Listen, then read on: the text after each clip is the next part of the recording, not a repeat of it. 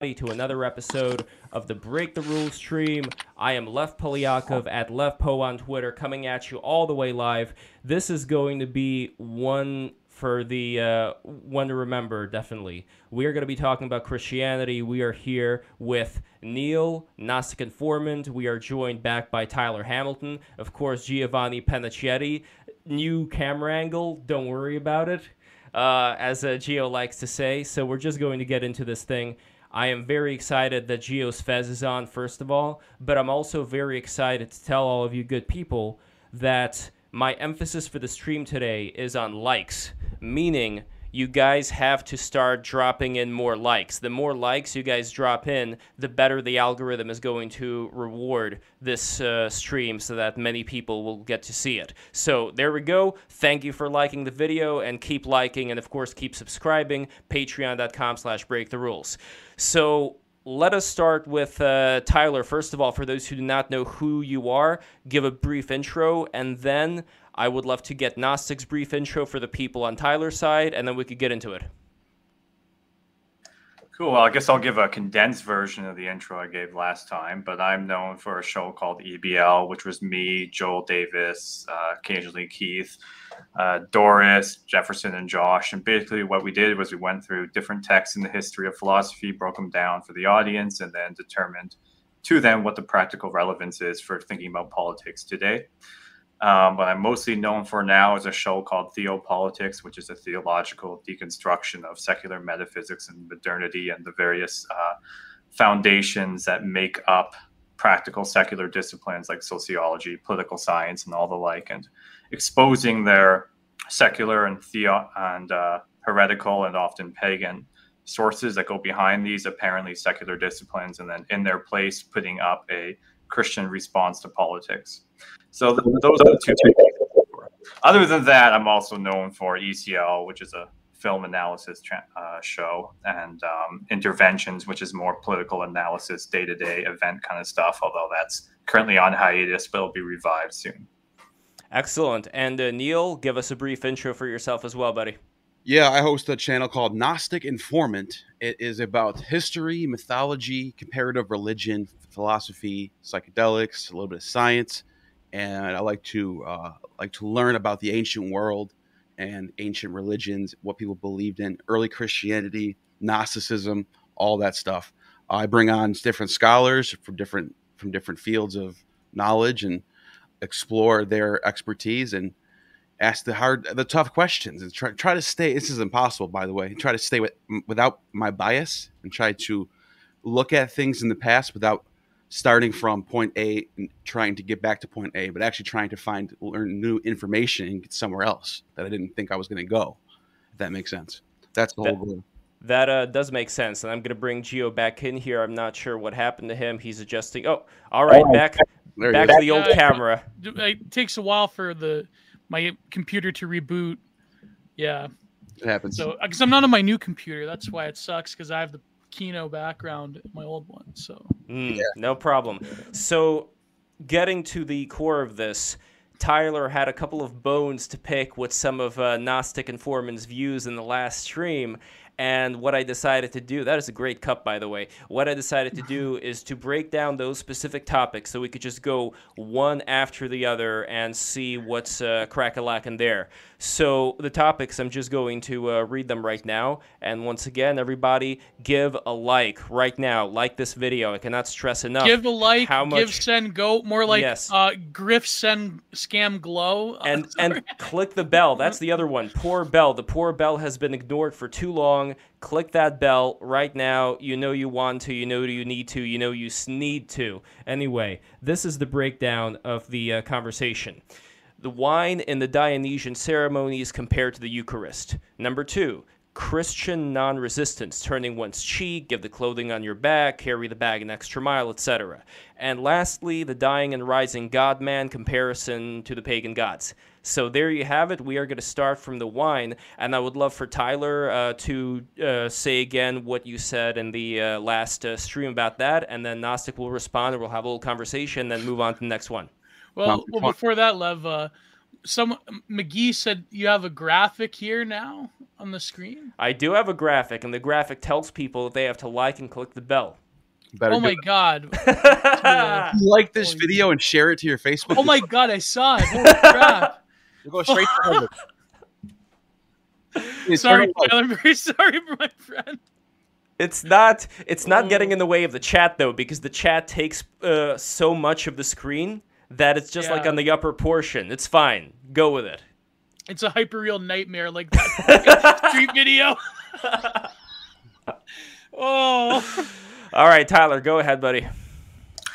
Right. So I get in brief what I said. There's quite a bit more I could say about this, but what I mentioned was on the subject of Dionysus and the comparison with the Eucharist, which came up in Gnostic Informant and James were discussing comparisons to the Christian Eucharist and trying to say that there's a similarity between the two that emphasizes or can lend credence to some kind of borrowing of the Christians from the Dionysus rituals in order to then appeal and create a religion which would make the Jews more formidable to Roman rule and less prone to revolt, as was kind of common in that time period during Second Temple Judaism and later.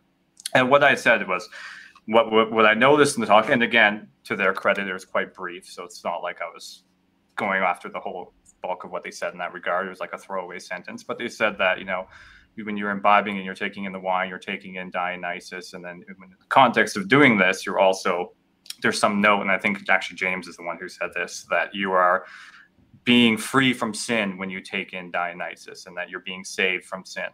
Now, what I said in two comments in relation to this was that in the Dionysian ritual, as quoted by Euripides and the Bacchae, he actually describes it as a libation ritual, which was quite common to actually a lot of the Greek cults around that time, where the libation, the god, was actually poured out as an offering, and then afterwards, a consummation of the wine followed over, which was more of a ritual that was related to alternate states of consciousness and transcending social barriers and uprooting of various roles. There's kind of a trance ritual.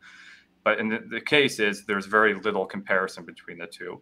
One, as I said, it's not actually ingested in the first place. And if you actually read the inscriptions there, they're donated to Zeus, the savior, is actually who you actually bless onto the cup of the wine that's then poured out.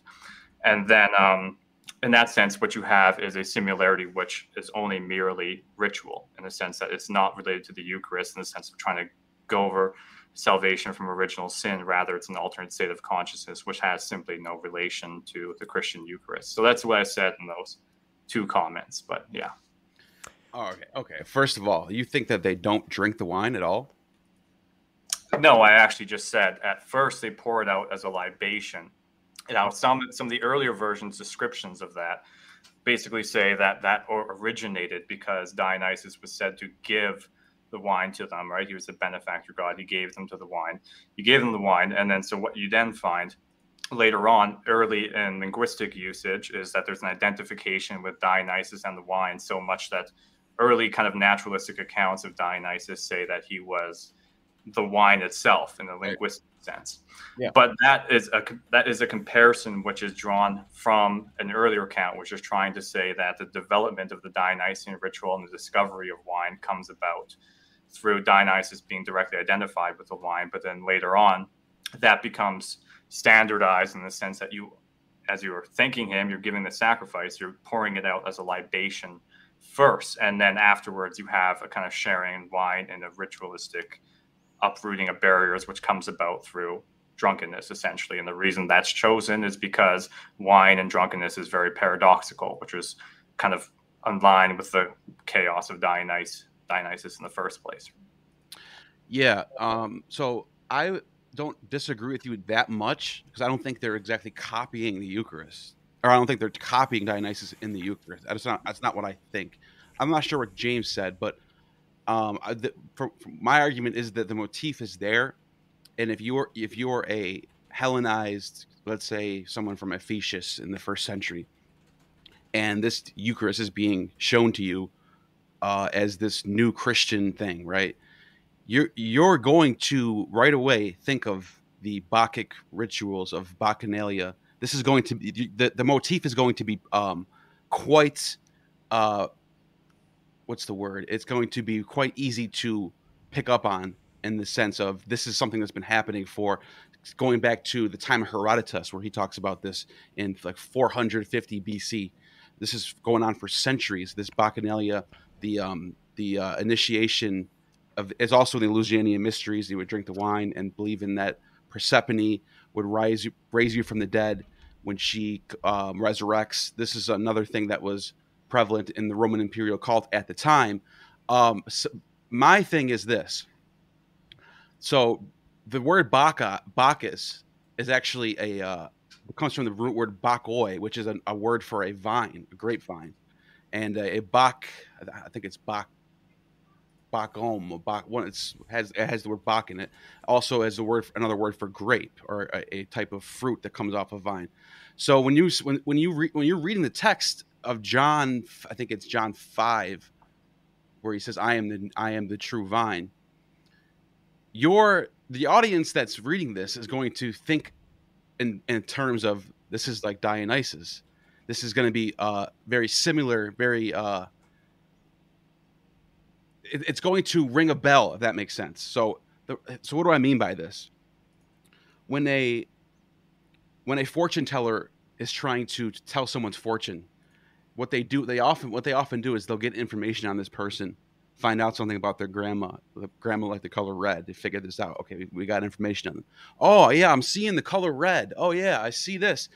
And they're like, oh, that's my grandma. And what they're doing is they're trying to strike emotions with the people that they're trying to sell this idea to. Now, am I saying this is all about Bacchus? No. I personally believe that Jesus, especially in the Gospel of John, is being presented as a world Messiah. So John 5, that has to do with him being the vine, I think they're playing towards the audience in Athens who are worshipers of Bacchus. But I also think there's other parts in the text where they might be playing off Odysseus or Aeneas, but like we all know this, the Old Testament, the Torah, they're drawing from these characters like Noah. They're drawing from Joseph being sold for 20 shekels. This is happening throughout the text, but for me, it's not just the Old Testament like Christians think. This is also playing off other myths in the ancient world. For example, we can get into this when we talk about dying and rising gods, but I do want to focus on the Bacchus thing. And this is the big question that I have to you to respond to this, because if you're right and I'm wrong, then the question is, where does this come from? Okay, we get it from the text, right? We get it from Jesus offering up his blood, saying, drink my blood, eat my flesh. But this is the thing. If this was just for a Jewish audience, this would be blasphemous to them. This is not kosher at all. There's actually laws in Deuteronomy that say, first of all, wine's not kosher. Wine itself is not kosher. But drinking blood of someone else in an offering, that is a completely pagan ritual. So I want to know what you think about where it actually comes from and who what is this for? What's the reason why they would do this if they're just Jews? It's not kosher. Oh, Lev, you do the voice. You do it. I've never been able to do a good voice of like the Jewish impression. Oh, get out of here. One more thing before we move on. I do want to say that Tyler will answer, but also want to ask Gnostic Informant if Jesus is a compilation of ancient sources, then why is it that there are so many literary motifs throughout the Bible that equate Jesus with various both natural forces and animalistic forces? Jesus is the Lamb of God. He's akin to water. Of course, water is a very powerful motif in all world religions practically. So I wonder, what is the impetus to create such a vast compilation and collage? It's almost as if, in that case, Christ would be the first, postmodern eclectic entity, I guess, in terms of mythology. But we'll get to that. But Tyler, please, my friend, you have the floor. Yeah, I'll talk about that. Right. Well, the first thing I would say about this is, on the one hand, we're reading the later Christian community. We're reading the spread of the Gospels and who they're preaching to. It is true that it's actually primarily a missionary religion to the Gentiles, because the whole point of the Gospels is the fulfillment of the covenant to Israel, which, again, is in some ways meant to be unanticipated to what they actually expected, at least from the period of Second Temple Judaism. So that there is what happens in early Christianity, including persecution by Judaic churches on Christians, which happens in AD 80 up to AD 150. Where there are what you're talking about, this kind of, well, Jesus can't be the Messiah because what we're supposed to have is the general resurrection of all believers, right? But the continuity, rather than God coming up on earth, dying, and then him himself resurrecting, that's something they didn't anticipate. But the continuity is merely on the kind of symbols of the fulfillment of the covenant to Israel. Then after that, the primary missionary work to the Gentiles, right? So what I'm getting at is when it comes to Christ being the blood, right, and the body into the wine and the bread, is I don't see a similar motive here with Dionysus, or as if they're trying to appeal to Dionysian followers, simply because the kind of what we find in the Eucharist is incredibly different from what Dionysian followers were actually focusing on. I mean, we could say the wine, for example, okay, they both have wine, but that's really about it, right? The fact is, I mean, we're talking about the ancient world. There's basically a tiny amount of drinks you could choose from in your religious ritual, right? There wasn't soda machines or anything, right? So you had water, you had wine, and water was often contaminated, which is why they weren't used in religious rituals. So I think trying to draw a similarity simply because of a universal, which is the fact that religious rituals at the time involved certain kinds of meals, in this case it'd be wine, doesn't get to the heart of the question, which is on the difference between Dionysus and Jesus, and whether or not that would actually work as like, okay, well now, Jesus is a lot like this Dionysus guy. We can get behind that. But that again ties back to the point I was saying earlier, is that in a Dionysian ritual, what you have is trying to bring about an altered state of consciousness and an uprooting of various social roles, which is supposed to be paradoxical, right? This is why drunkenness goes along with the Dionysian ritual, which is markedly different from what they're trying to get about in the Gospels with Jesus. And so another thing I'll say on that, though, is the kind of view you're pushing forward of Dionysus does go back to a lot of earlier religious studies where they try to say that there's a sacramentalism in Dionysus that is continuous with the Christian one. But I mean, if you look at the older, much older prehistoric cannibalistic practices, which is something you find in the earlier Dionysian cults, although by the time you get to the classical periods, they basically get rid of cannibalism and human sacrifice. But you had the communal tearing apart of an animal, eating of its raw flesh. And that goes back to Pentheus being torn limb from limb, but although he's not actually eaten by Dionysus followers. And then you also have the Maenads that eat their own children. And so what we have, at least up until the late Hellenistic period, is the practice of eating of raw flesh. And we know that from various inscriptional evidence. So what I'm trying to get at here, though, is that a lot of the more recent scholarly work on Dionysus, people like, what's his name? In the book, I actually sent this to Lev earlier when he asked me about it, but D. Oblink in, what's the name of that damn book? I just had it here. The Mask of Dionysus. The Mask of Dionysus, yeah. It goes through basically refuting the idea that the animals that are associated with imbuing Dionysus' power is actually something that was largely inferred on the basis later of trying to reinterpret Christian sacramentalism back onto the history of ritual and myth, which is something that scholars no longer hold to. So, and that's what I'm getting across is the purpose is so different, and the only thing we have in common is essentially a universal, which is the use of wine. There is also a quotation. There's a lot more than that. There's a lot more than that. Before that, I just want to say that there is a quotation from the Mask of Dionysus book, which I looked up today, which says Dionysus continues to be regarded as a forerunner of Christ, both in terms of sacramentalism and anthropomorphism. To drink wine in the rites of Dionysus is to commune with the god and take his power and physical presence into one's body. Euripides' popular depiction of the god anticipated the Christian concept of Christ as God incarnate in human form. Let me explore that. Sure. Pause that, because Euripides Bacchae Euripides depicts this Dionysus. The first opening sentence of Book 1 in this play is the Son of God has entered the world. Okay, that's like the image. We're talking when I'm talking about the comparisons. I'm not talking about what it meant when they drank the wine or what the actual meat. What I'm talking, the differences are what we actually should focus on more, is because there's an archetype here, right? Dionysus being the son of God, this prince of heaven, the heir, the Logos. He's actually called the Logos in several ancient sources. Herodotus, Plutarch, is a couple other ones, but actually called Dionysus. Osiris and Mithra, all the Logos. These are all different characters of the Logos. The Word of God, the heir of divine heaven, And so what happens to Dionysus in the Bacchae is they don't believe in him, so they deny him. And when he comes back in his glory, they're all repenting, but he tells them it's too late. The wages of sin are death. Now let's break this down for a second. Now think about this for a second. You got a guy who is the Son of God, who doesn't want you to do anything. He doesn't want you to establish a kingdom or anything. He doesn't want you to take over a city, or he doesn't want you to write a book or follow any laws. All he wants is you to believe in him, and that's how you get your salvation. That is an archetype. This is a specific archetype that we see throughout the ancient world. Dionysus was like this. You have Ammon as the father god, Dionysus being like this heir, this continued heir. This also continued with Horus. When Osiris was killed, when he resurrects, he comes back as his son Horus. In the Middle East, you have Ishtar and Tammuz. Tammuz is literally described as the anointed one, and he dies and gets saved by Ishtar. And when they raise him up with all the dead, it's springtime. So this is happening on the spring equinox, which is Easter.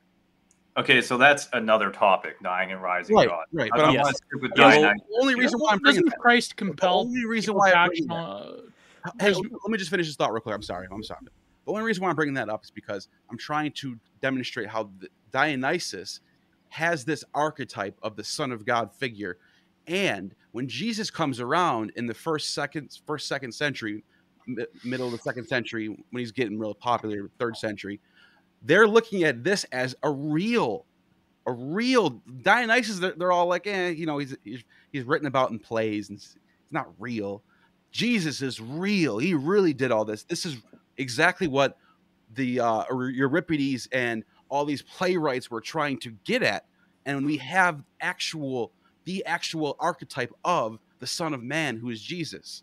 So when they're writing the Gospels, they're trying to play off all of these archetypes, and I'm not saying it's just Bacchus or it's just this Jewish or it's just this. It's all of this stuff.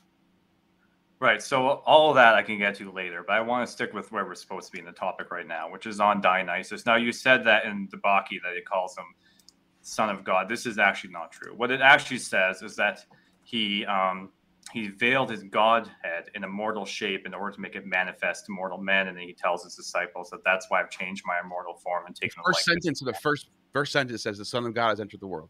It's the first thing it says. I'm not sure where you're getting that from. Let's see. We can look it up right now. Gnostic, do you have it in front of you? Do you have it on the screen? I have an English. No, but doesn't Christ compel people to action? I forget, in Mark, I think. Many. Go ahead, Tyler. I would like to finish my point, though. The titles of Dionysus are Fireborn, Son of the Nymphs, Firstborn, which you could compare, except Firstborn is a common title of primacy. Well-fruited, teeming, bursting, various things associated with being a bull in animal form, God of many forms. But anyways, so what I was saying, when he says he veiled his godhead in a mortal shape, that's why he's changed my mortal form and taken the likeness of man. Basically, a lot of people, what they do is they compare that to John Paul describing Jesus as the Word made flesh and in the likeness of sinful flesh. But again, you have to understand Dionysus here in the Bacchae in context, because a part of the problem with this kind of parallel mania is you take these things out of context and try to apply them in a way that it would be applied to Jesus later on to make it be like, okay, that's the same kind of thing. But no, the reason in the Bacchae that Dionysus veils his divinity and made himself manifest to men is so he can play a prank on the city of Thebes and Pentheus because they refused to honor him, right? So he says, I'll join that army of women possessed and lead them to battle.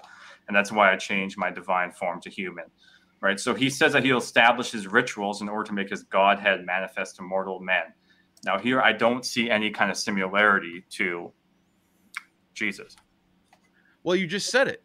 He comes to the world as a mortal, first of all, and he only wants you to believe in him, and that's it. That's Jesus.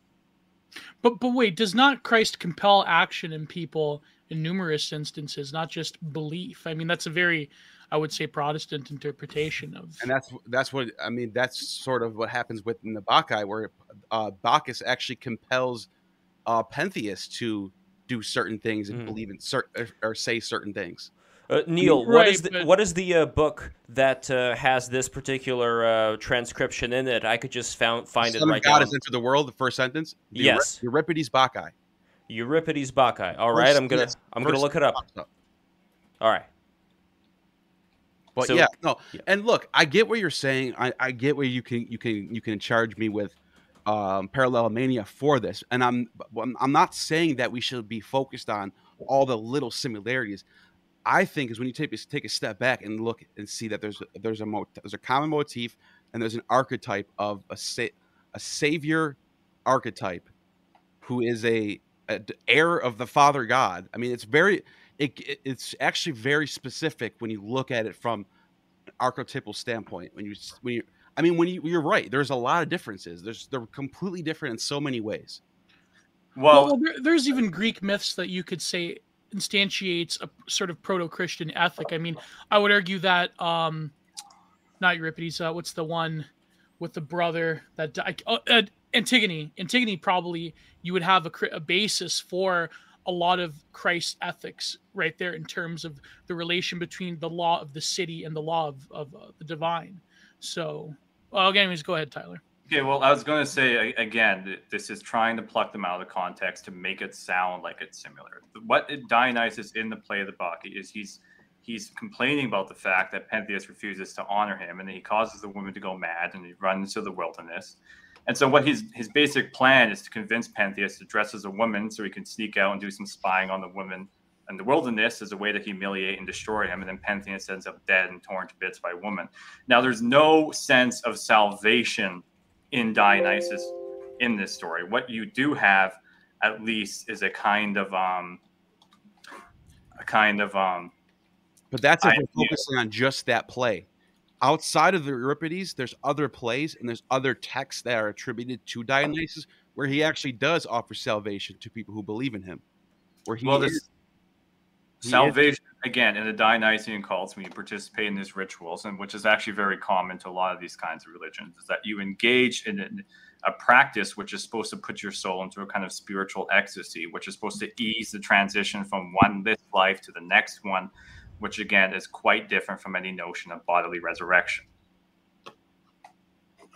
Yeah. In other words, if I had Dionysian salvation, I would say that's kind of a bum deal. Well, no, I agree with that. That's the difference between, and that's the thing. When Christianity comes around, it offers a better, more cohesive way of salvation than the Roman imperial cult does with the mysteries, because the mysteries are sort of a bunch of different things tied together. So the Mithraic mysteries could be connected to the Eleusinian mysteries, but like you said, it's not as coherently put together as Christianity is later on. This is why Christianity is able to easily take over compared to these small cults of Bacchus worshippers here. One's in Macedonia, another one's in Syria, another one's in another Ephesus or something. They're not as connected together. They're not as coherent as what you have with the later church, where they have this all figured out, better theology, better philosophy, better everything. Well, yeah, I mean, we are better, but my issue with what you're saying, though, and this I would have to go a little off of Dionysus here, is because it's not just a difference of degree in the sense that, Christians figured this out. They gave us a better offer of salvation than what the mystery religions had on offer. What we know about the Greco-Roman world, which is something I actually mentioned on the last stream, is the whole notion of bodily resurrection was considered abhorrent. That was something they outright rejected. Like, it was not desirable. Now, I can go into specifics about that if you want me to, but it's a kind of unanticipatedness of the Christian story, which doesn't fit into either Roman or even the Jewish attempt at hope for salvation, right, with Israel. So, like, I could go into like Homer and Plato and all that good stuff, but it's not just a different kind of a better salvation. It's one that the Greco-Roman world generally considered to be undesirable. In other cases, if it wasn't undesirable, then it was at least impossible. Yeah, and I do think it should be noted that Dionysus was connected to the Eleusinian mysteries in Rome, and this goes back to like 4th century BC, where by becoming an initiate, by believing that we're going to be raised up with Persephone. That was your and your. I know what you're thinking. What does this have to do with Dionysus? But Dionysus was tied to these mysteries, and the actual wine aspect of these rituals was the Dionysus aspect. It's polytheistic, so it's playing on a bunch of different gods, but it's still trying to get to the salvation of one individual, the initiate. Yeah, but there's a distinction here, though. I get what you're saying. I mean, but when it comes to the variety of mystery religions, and I mean, like Socrates knew about them, Aristophanes made fun of them. The distinction between the Platonic view and what the educated class in the Greco-Roman world thought was the distinction between, look, we both think that the only kind of post-mortem existence, and they take this over from Homer, right? Homer has a very gloomy view of the afterlife, where people are essentially these phantoms and they're in a subhuman state. Yep. Right. Actually, that's actually a very important thing I need to point out here, is that they actually didn't consider the soul, the phantom, what we would now think of as like the whole spiritual part of a person. They actually thought of the soul as essentially a subhuman phantom state, not a full person. And so Plato comes around and he goes, okay, well, like this is not going to produce good statesmanship, right, or good citizenry if we have this kind of gibbering view of the afterlife. So the Platonic view is essentially that, the soul has to go to this place, it gets judged and goes to either the Isle of the Blessed or the Isle of Tartarus.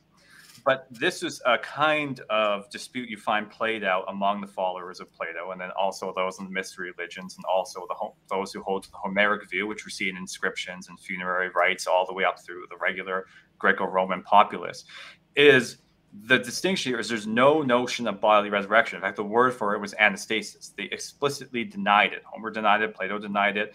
So did the Jews.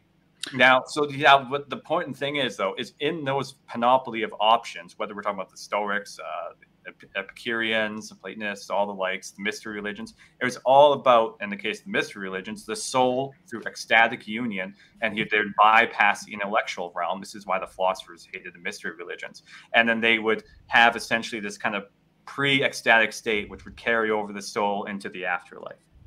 By the way, gentlemen, I have over here a passage from the Bacchae, where it says over here, this is the strophe 1. It's the third section. Run, Bacchae, bring the god, the son of a god, thunderer Dionysus. Now, I've seen son of a god being referred to son of Zeus in other translations. This one says son of a god, but not son of the god. But this is what I have. No, but wait, Tyler, you were saying that the Greek view of the soul is not of a complete person, but rather it is let's call it an affect of the person rather than the totality of a person. Is that what you're saying? Yeah. Oh, wow. That kind of explains that.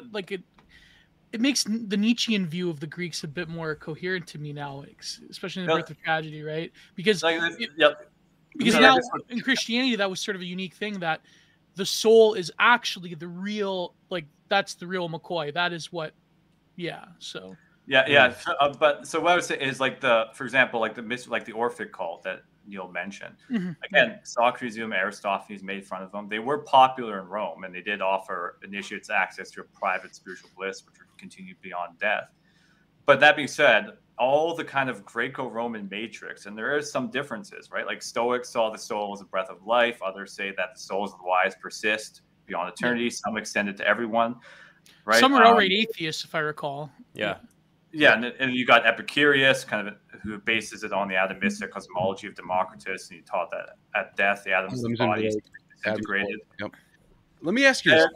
I'm sorry, go ahead. I didn't mean to cut you off. No, I was just going to say, and I'll even go even further, but the whole idea of corpses raising is ridiculed by Celsus, Porphyry, Julian. And the Jews, too. In some aspects of the second. Yeah. If you're the Sadducees, the Sadducees, who were the devout followers of the Torah, who are the most ancient of all the sects of Jews, who go back to the farthest, are the Sadducees. They believed in the Olam Haba, the world to come. They didn't believe in the actual physical resurrection. This is also talked about in the New Testament. Right. But they also didn't they believe in Shal? They didn't actually believe in the way that we conceptualize the afterlife as such. Nobody's perfect. It's like a different dimension. Right. Yeah, no, I mean right. that's true about the Interesting. Sadducees. The Sadducees saw the Pharisees as lower class. Right? Pharisees had the view in the general resurrection of all of God's people. Sadducees didn't. Other Jewish sects at the time actually did. There's plenty of them actually. Well, we can But move on to the resurrection motive right now. Oh, can I But do one more thing about we the ask- wine? well, Let me ask but one before question real quick. What do you Okay. think about or when Revelation talks about Hades and death giving up their dead? What do you when you read that? And does that not stick out to you as that's Homeric right there? no, not really. I think it's more of apocalyptic literature rather Yeah. than Homeric. I do agree with if you talk about like the particular like Sheol in the Hebrew Bible, a lot of Ecclesiastes I think is actually a lot more similar to Homeric literature. But in that sense, I agree with that. Well, I think this goes back farther than I've even talked. It's not just Christianity. The Jews and the Greeks are borrowing from each other, going back to the time of the Torah. Well, the line where they say about how, which is one of my favorite lines, it's so poetic, where they say, in those days men shall seek at death, but it shall not find them. They shall wish to die, but it shall elude them. That's sort of like, I get where you're coming from. Well, I'm thinking about the Odyssey. I can't remember which book it is, but it's called The King of the Underworld, where it literally mentions death and Hades having souls. So when I read Revelation, and I'm like, the context to me is like, why would it specifically mentions death and Hades? So you can't say it's death and death like some translations try to make it. You're talking about two different characters, death and Hades, who are from the Homeric Odyssey. I mean, I don't know how else do you interpret that. I'm curious to know what you think about that. Well, I don't really see the connection, honestly. I mean, like, what you often have, again, we're talking about similar words in Greek here, but the New Testament view of hell is basically colluding with your own dehumanization. It's a place of shame and separation from God. So just to give you another example, like Gehenna, the fires of Gehenna, that was actually a place outside the city where they were burning bodies, right? So they were trying to use this language to express a different kind of reality, but one that was quite different from the pagan view, because the pagan view of Hades is essentially they're sorrowful all the time. They're in a subhuman state, but it's not the same thing as colluding with your dehumanization. Where do you get that in Sheol? I guess you can pull that from Enoch.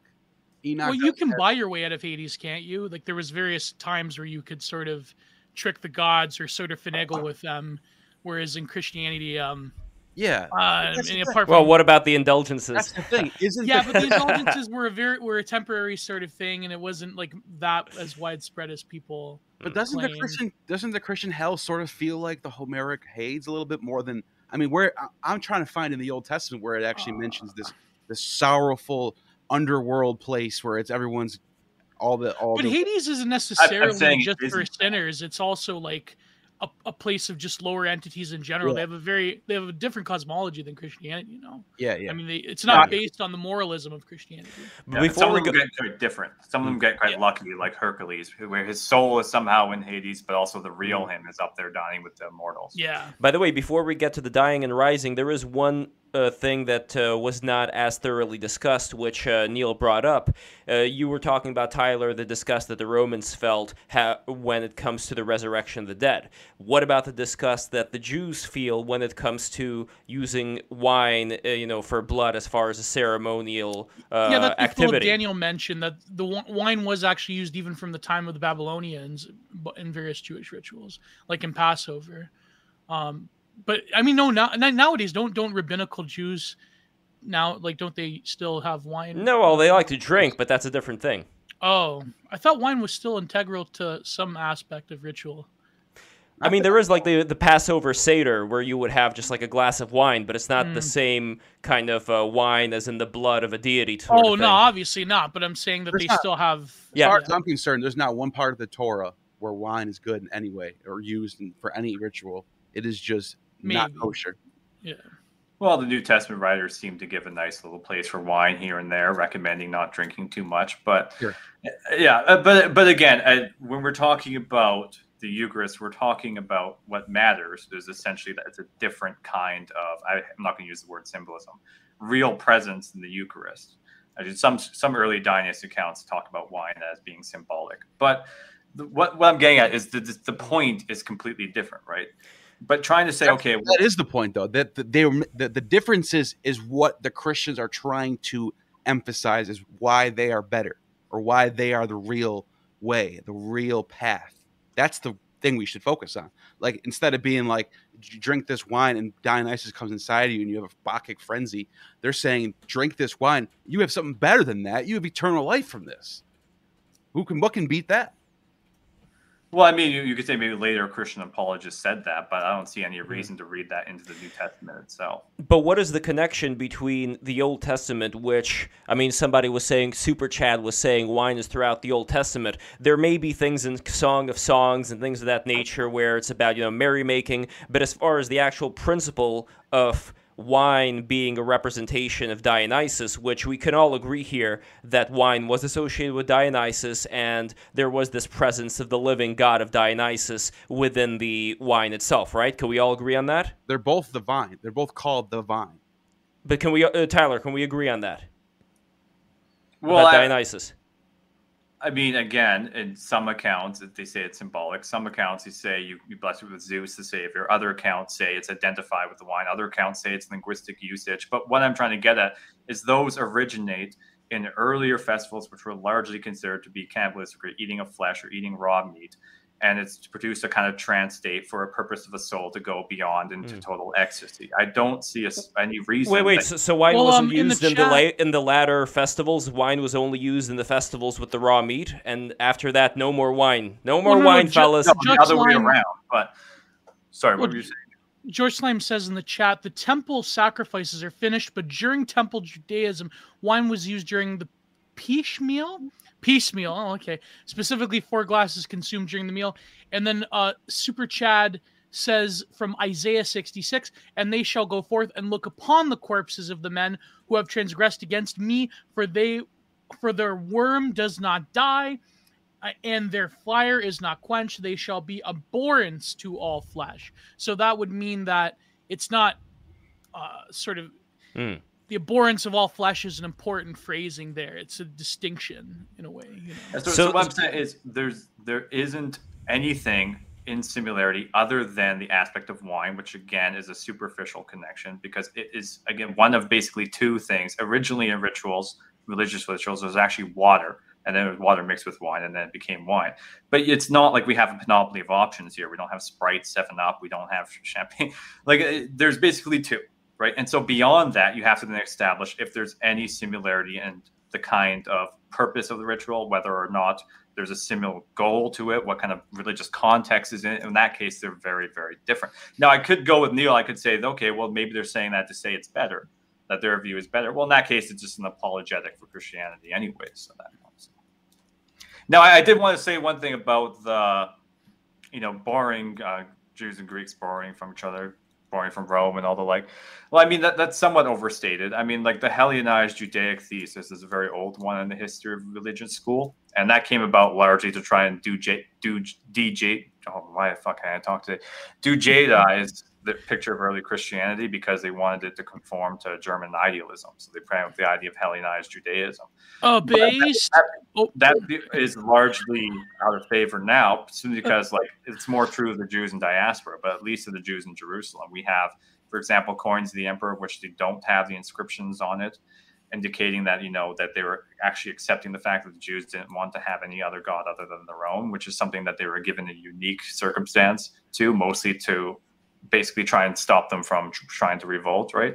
There's an absence of pork bones and a lot of the archaeological evidence that we have. There's more reason to suspect actually that they became more socially and religiously conservative, not the other way around. Even people like Philo, for example, who does flirt a lot with Greek philosophy and is influenced heavily by it, nonetheless still holds on to his Jewish identity. So, and again, if we get to the later Christian community, 1st, 2nd, 3rd century, the Romans call them atheists, largely because they aren't syncretic. They don't take influence from other philosophies. Even people who do take influence from Greek philosophy, like Justin Martyr, for example, are essentially saying within the language of Platonism that we have the true Platonism rather than the pagan version, but they still nonetheless try to fit it into an apologetic context for the truth of the gospel. Tyler, I want to break something down here. So in the passage that you wrote for me here, you said the connection to the Eucharist that people try to make comes from the very early Dionysian cults that have the element of consuming raw animal flesh, although the savage elements disappeared by the classical period. So when I read this, what I get from this is, on one hand, you were talking about the wine, and now all of a sudden you're talking about the consuming of animal flesh, which I did not bring up. So my question is, okay, animal flesh, that was in the past. What about later on? What about the more established period? Was there still the partaking of the wine? And if so, how much, if you could say like a percentage, how much of a percentage would you give to this wine being the representation of Dionysus? Well, the reason I brought that up was not because of anything Neil said. It's because there's several different versions of what Neil's saying. One of them, which tries to, again, look at and posit that these animals have the essence of Dionysus in them in the ritual, and then you then consume that. So that's one of the arguments that people sometimes make, but that, again, has now been refuted. It was based on very slim evidence, and the fact it goes the other way around. Now, when it comes to the wine thing, I was saying that is more what you find in the relevant time period that we're talking about, which I guess Neil agrees with me on that. That's more relevant to the time period as the Ryan ritual.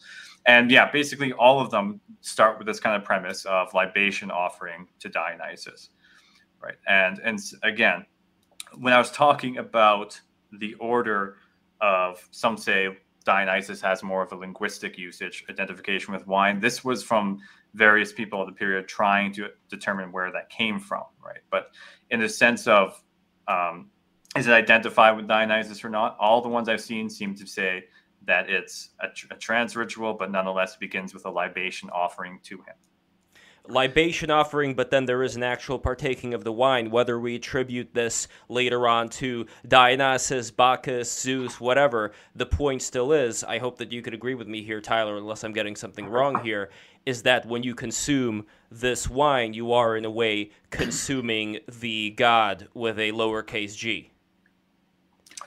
You could phrase it that way, yeah. But again, okay, but that's the important thing here, because when we're comparing, I don't know, Passover Seder, and yes, see what a lapsed Jew I am that I completely forgot about the Passover Seder. But okay, so you have 4 glasses of wine that you drink there. There is no relation at all to God, coming into you or possessing you. Is it related to the trickster goat Seder? No. It is the Seder is related to, it's Passover. It's basically you just said.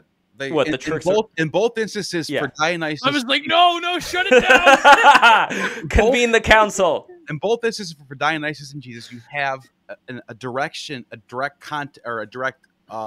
connection between the god and the drinking of the wine.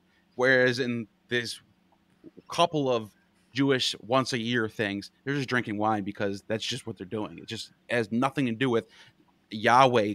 You're drinking the blood of Yahweh. Nothing like that at all. It's just, you're allowed to have a couple things of wine because they symbolize redemption. That is one of the things that they do, but there's no actual having the god go into you or any of that stuff. That is something that the Jews frowned upon, and that is why I'm saying, Tyler, that when it at least comes to the similarities, I'm seeing way more similarity between the Dionysian and the Christian rather than the Old Testament Judaism and Christian when it comes to wine. And one last thing about the Zeus thing too. I know you pointed out, well, some of them have to do with Zeus. Well, yeah, because that's Zeus's Dionysus' father.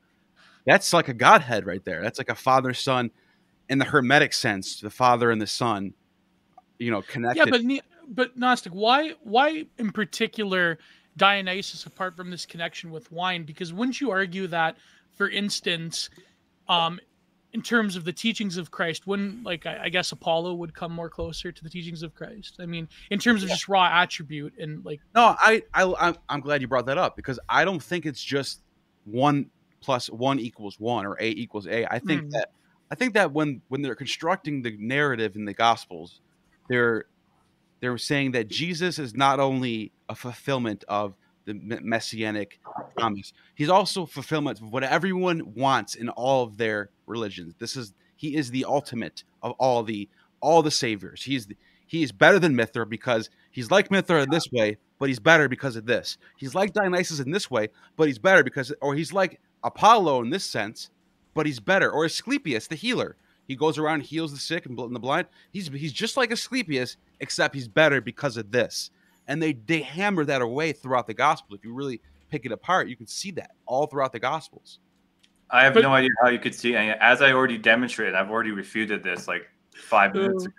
The whole context of Dionysian ritual, again, is a completely different offering of salvation, which is about the soul receiving ecstasy. You're focusing on that just alone. That's not what it's all about. That's just you're focusing on a universal like wine and then saying, okay, that's totally the same thing. Or they're trying to make it look like it's better. But the point is the distinction, Jesus as a Passover lamb, drinking the wine, is not in any way related to the religious background of Dionysus. It's a particularly different kind of theology, which is not, as I already demonstrated, perceptible within the Greco-Roman world. Of the ends may be different. Wait. Hold on. If you're going to talk about what is perceptible, it actually is like valid for, you can't say this is valid from the Torah. This is the Torah thing, because the Messiah is supposed to fulfill the Torah. Drinking someone's blood does not have anything to do with the Torah. That is something and that's my argument. My argument is not that it's copying Dionysus, but this is something that we see in the Gentile world, not in the Jewish world. That's my argument. Well, Tyler, your argument is that the ends are different as far as what exactly is being accomplished. I agree with that. What I would say, and what Neil would agree with me on this, is that regardless of the end, the actual transmission process. Like I remember, I went to Catholic school, and it was said like when you take this is the body of Jesus, this is the blood of Jesus. Take this is my blood. Levin's an expert at Catholic theology. Yes, exactly. Because I went to Catholic school until 5th grade. But anyway, the point is that the method seems to be very similar regardless of the end. So if we focus on the method, what would, at least to you, if you just look at the method and not look at the end point, what would be closer to you? What would it be Dionysian? The link between Christianity and Judaism, isn't this essentially a denialism of that sort of foundational link that we've agreed upon for at least 2 centuries now? Yes. But what would be the purpose from it? I mean, isn't it just an established fact? I mean, I know the Judeo-Christian thing is cringe. Obviously, it's not real. But in terms of the historic link between the two, I mean, it seems that it's kind of like a whole reversal of Christianity in general from its origins. I mean, it seems kind of, I don't know, Neil, what do you think? Taking crazy pills right now. I don't know. Like, I don't understand what you just said right there. What do you mean? Well, because in essence, you're saying that if Christianity comes from a more Hellenistic tradition rather than Judaic tradition, that it sort of reverses the whole order of Christianity on its head, would it not? No, I think that it's mostly coming out of the Jewish theology. But I also think that, I mean, the fact that it's written in Greek tells you one. I know Christians roll their eyes when I say that, but it's like, really, if this was just to the Jews to fulfill the Jewish Messianic prophecy, why don't we have any Hebrew? Why don't we have any Hebrew gospels? We don't. They're in Greek. They're for the Greek world. So, but that being said, they're obviously going to play off different popular themes that are happening in the Roman world when it comes to religious aspects and spiritual aspects. That's, to me, I just think, I don't know. And my Tyler addressed this. Tyler is where is this? Is drinking Jesus' blood and eating his flesh?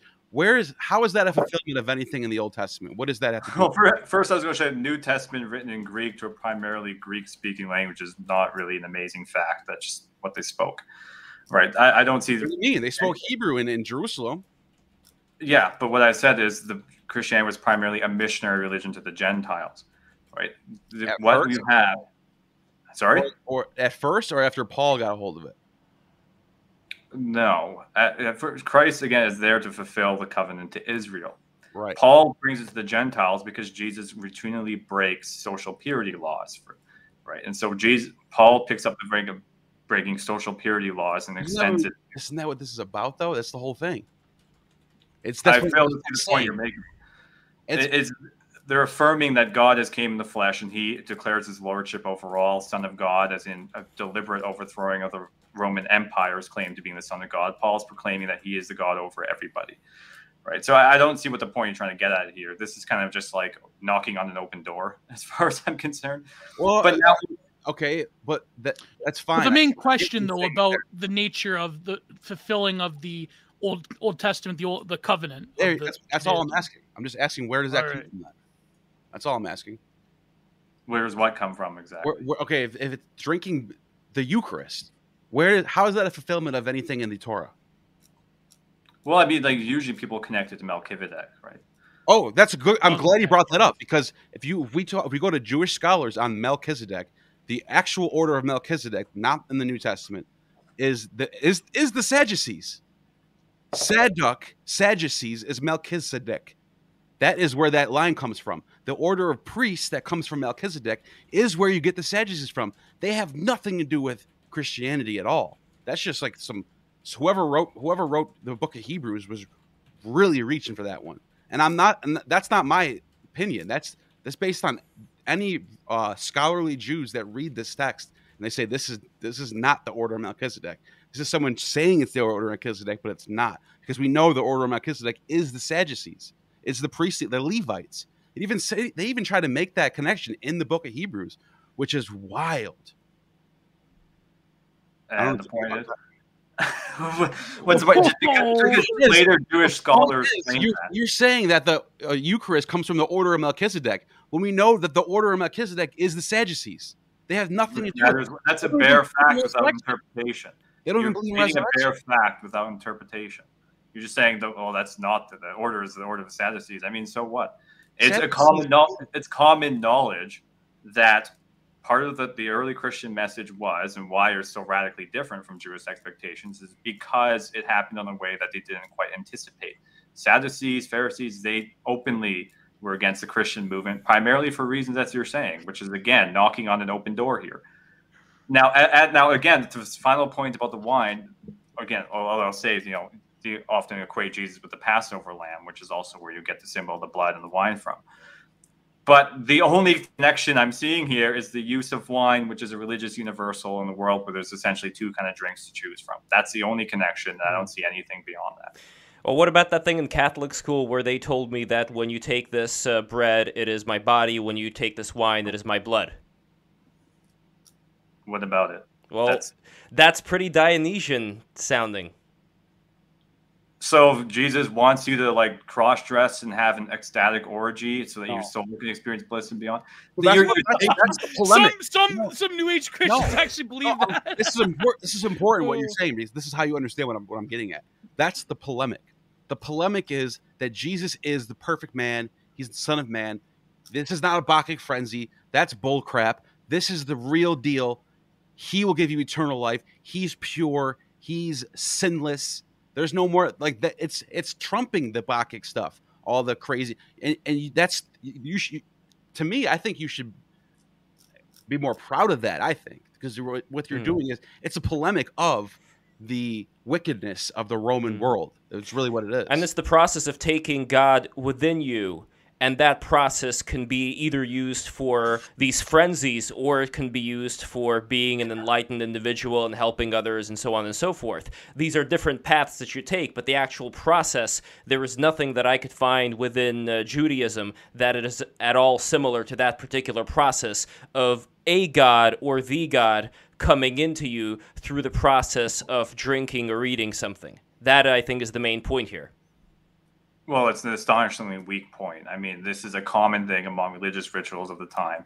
All that matters is the context in which these rituals are said to take place in. Which other rituals? Which other rituals? Well, I mean, that's comfort. Having pagan rituals, right? Yes.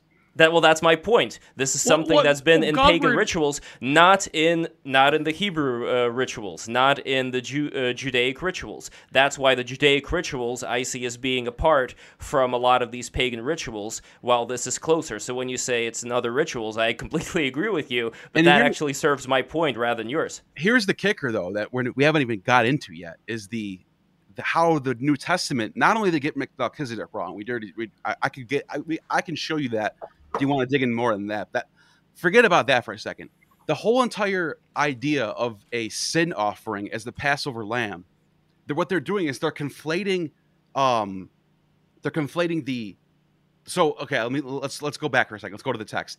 In the gospel, they have Jesus and they have Barnabas, who is, and they offer both of those people. Say, which one do you want us to kill? Which one do you want us to let free? Now, this is an allegory of what is it called? The sin offering.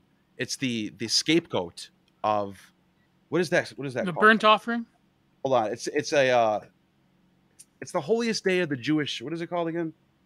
Yom Kippur. Yom Kippur. Yom Thank you. I Kippur. just had a brain fart. So what they're doing is they're conflating Yom Kippur with Passover and putting them together and making the sacrificial lamb both the sin offering and the sacrificial lamb. That's false. That's not even what they're supposed to do. That they're supposed to be a scapegoat and a goat that you slaughter for Yom Kippur, and the Passover lamb's totally separate.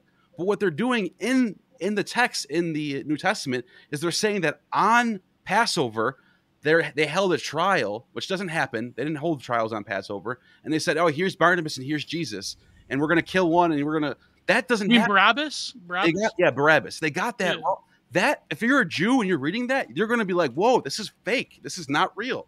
That's why there's so many Jews that don't buy into it. The arguments are just not good because it's clearly written by someone who doesn't understand the process that well. They know it a little bit, but there's someone in the outskirts in the Hellenized world that's not in Jerusalem, that's not really studying this stuff, that's not Hebrew speaking. They're Greek people who probably have a Septuagint copy somewhere, and they're reading the Greek Old Testament, and they're making their New Testament from that. That's what that is. That's to me, it's obvious. To a lot of other Jews, it's obvious too, but it is what it is. That's how it started. So you're telling me Matthew, Mark, Luke, John, Paul are all Greek? Yes. That is insane. that flies in the face of everything we know about authorship and who wrote these. And again, like why are they written in Greek? Just because some Jews disagree about what the Passover is when the Christianity is supposed to be. They didn't disagree on it. They got it wrong. That's not what it is. How'd they get it wrong? According to later rabbinic Jewish scholars. And according to all historical records, that on Passover, they don't hold trials like that. That doesn't happen. Yeah, and Passover, you're not supposed to do anything, really. You're just supposed to chill out. Trial. You don't do and they'll do the goat thing on Yom Kippur. That's Yom Kippur, though. That's not on Passover either. That's an allegory.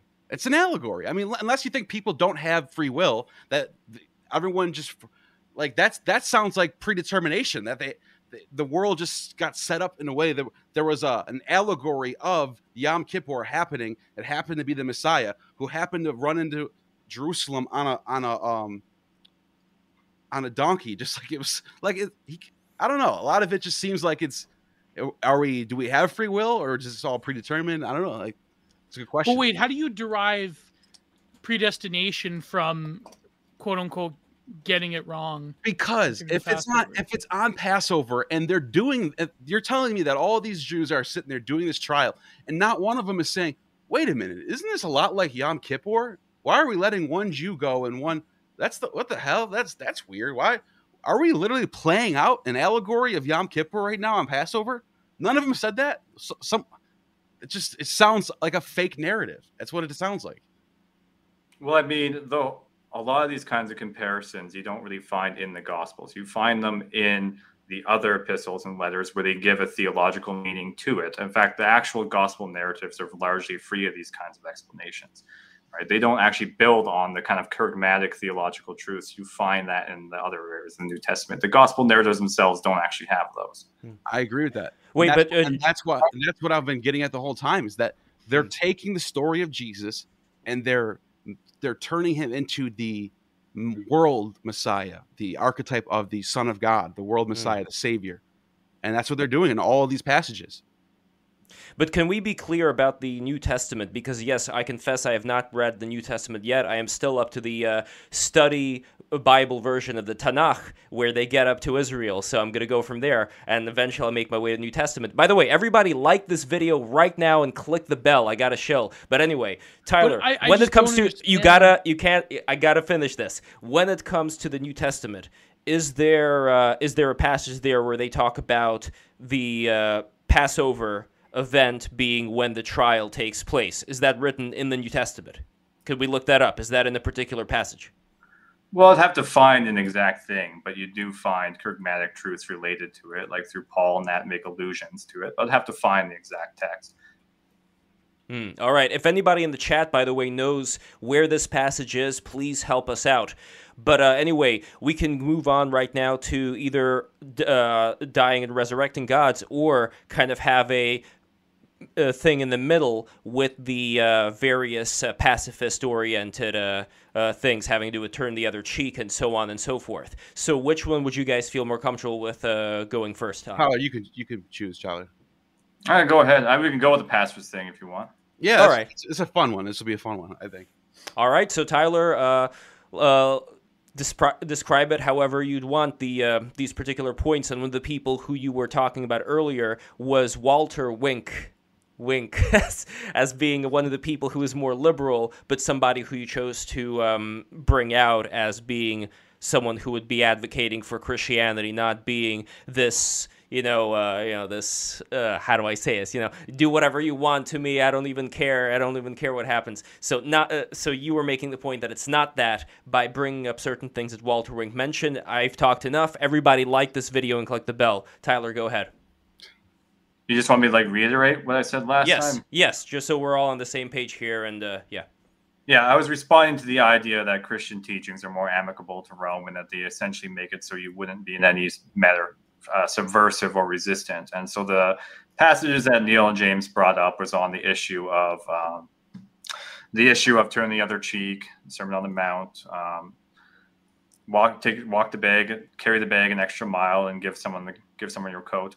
Now, what I said is that and I use Walter Wink's description. I actually have disagreements with Walter Wink on a lot of this stuff, at least on the ultimate conclusions he draws from it. But regardless, the point he was mentioning is that when it comes to turn the other cheek, what Jesus is alluding to there within the social context is an honor and shame society. When you wanted to shame somebody and you were, for example, a Roman soldier to a Jew, or you were a husband to a wife, or basically a superior to an inferior, you slapped them with the side of the hand. That would be the dirty side of the hand. All right, so that was a way of designating that they were inferior. And so if they turned the other cheek, what that would basically mean was you would have to, if they were going to slap them again, they would have to acknowledge you as an equal, right? You put them in a kind of position, which is a form of subversive nonviolence, but it is nonetheless a form of resistance. Carry the bag an extra mile is when Roman soldiers would make them actually carry their bag as go do this for me, be subservient. But if you carried it an extra mile past what the Roman soldier actually was allowed to do, then that was considered to be shaming the soldier, because you're essentially saying that the soldier was too weak to do it on their own. And then the last instance I mentioned was on giving someone takes your coat, give them another. This is referring to Jewish court systems where the accuser, if they won a case and say you gave them your coat, you would then have, if someone said, okay, well, I'm going to give you all the clothes I'd have, then you would be naked. And so the person would essentially be in an unjust position where they're taking advantage of the court system and trying to oppress and persecute you on the basis of your status. So it was a way of, again, shaming that. So that is a form of nonviolent resistance to a lot of the Roman impetus of the day. And also what Walter Wink, Richard Hayes, and other biblical scholars demonstrate is that there is nothing in there which is lay down and take it, and so Rome can steamroll over you. It's pretty much the opposite. There is another thing that I wanted to bring up within the context of this, so I hope it's okay. In that particular passage where Walter Wink, and I read this chapter 2 of his book talking about this, besides the turn the other cheek, it starts out saying, do not resist an evildoer. So the whole not resist evil, that's been a very, back and forth controversial thing, as far as I understand, within Christian interpretation. And this is somewhere where there is the term anti-stenai, and Neil and I kind of went back and forth about this before this whole conversation. And if it's okay with you, I would want to include that too, just like that particular passage of resisting not evil, because I think it is connected to the turn the other cheek motive, if that's all right. Yeah, it's directly there, yeah. That's okay. The whole argument, I think, right? I mean, most of it. Well, let's go with it then. Well, didn't we look that word up? And so, according to Walter Wink, I'm not saying you're saying this, Tyler, but Walter Wink is saying that the word means something else in Greek. That's what he claims. Well, me and Lev went to go look for this. He said that what do you say, 45 times or something like that in the Old Testament, it's used in the context of war. It's okay. So it says over here in the Greek Old Testament, anti-stenai is used primarily for military encounters, 44 out of 71 times. All right, so we have a claim that we can check and verify. What happened when we checked for that? What did we find? We found maybe, I don't know how many claims, like... We found one time in Deuteronomy, and it was not in the context of war. It was just literally meant not to retaliate. Exactly the same context as it is in Matthew. So maybe I'm missing something here, but I looked at, I tried to steel man this argument. I tried to find exactly what he was talking about. I found nothing. The word literally means not to stand up to.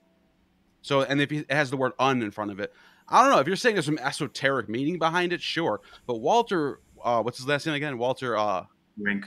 Walter Wink made a claim that I verifiably was able to check that was false. I don't know about the rest of it, but that alone would kind of, I didn't understand. Maybe you can clear that up for me. But he says 45 out of X amount of times. I only found the word in the Old Testament in the Septuagint like 20 times total. Mm-hmm. It's not even in 45 times. We could even check that right now if you want. Again, I'm not a Hebraic scholar, but generally Walter Wink, Richard Hayes, and he's not the only scholar to make that. This is generally the consensus, actually.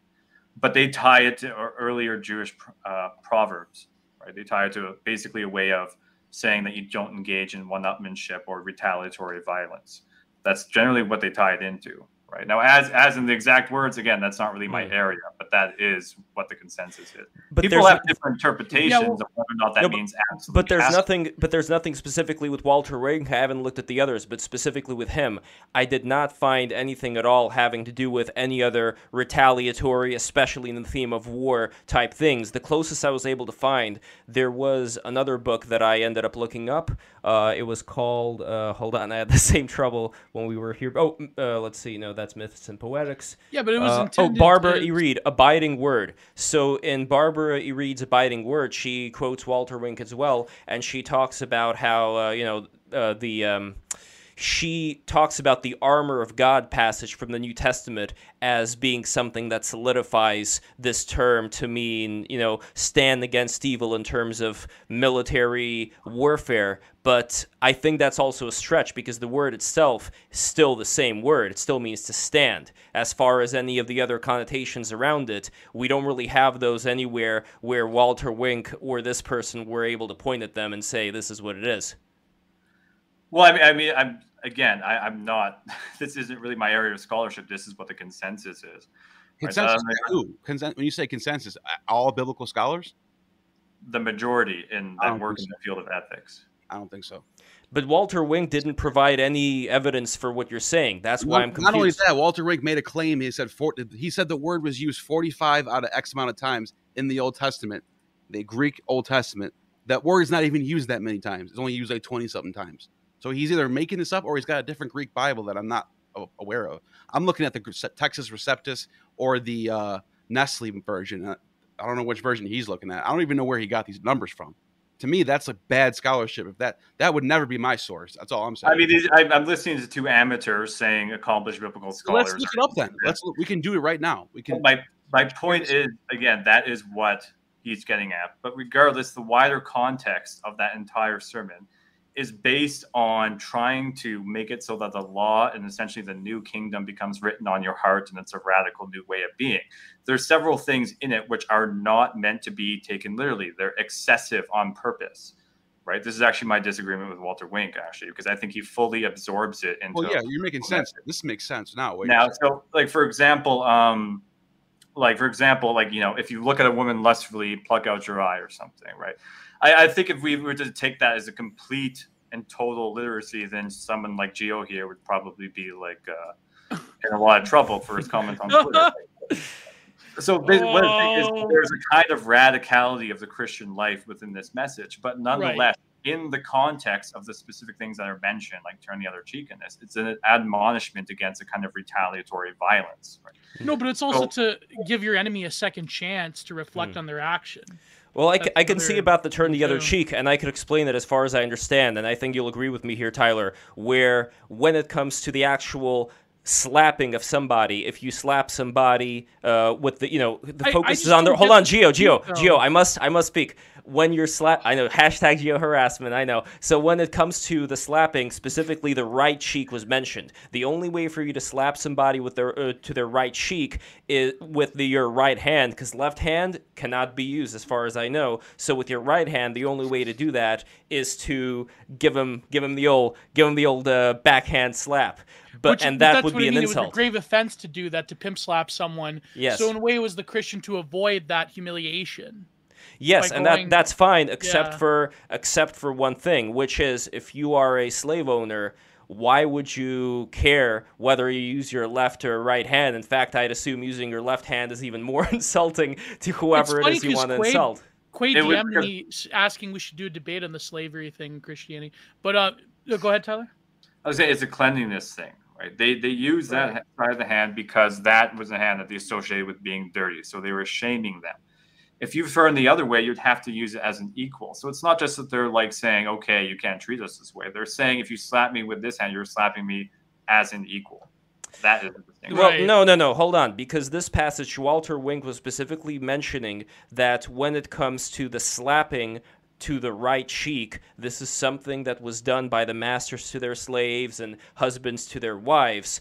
They were using their right hand. They were not using their left hand to slap. What I'm saying is if you are somebody who is, treating your lowly dog of a person in this very bad way, why would you care which hand you slap them with? At that point, you can freely slap them with your left hand because you want to insult them all the more. Am I wrong here? Yeah, because you're not thinking of this in terms of an honor and shame culture. The association is with primarily one of shaming them as someone who's not out of your out group and is therefore inferior. So wouldn't you Feminine shame them slaves, even pretty more? much. But wouldn't you shame them even more if you slap them with your dirty hand? That is the one you're hitting them with.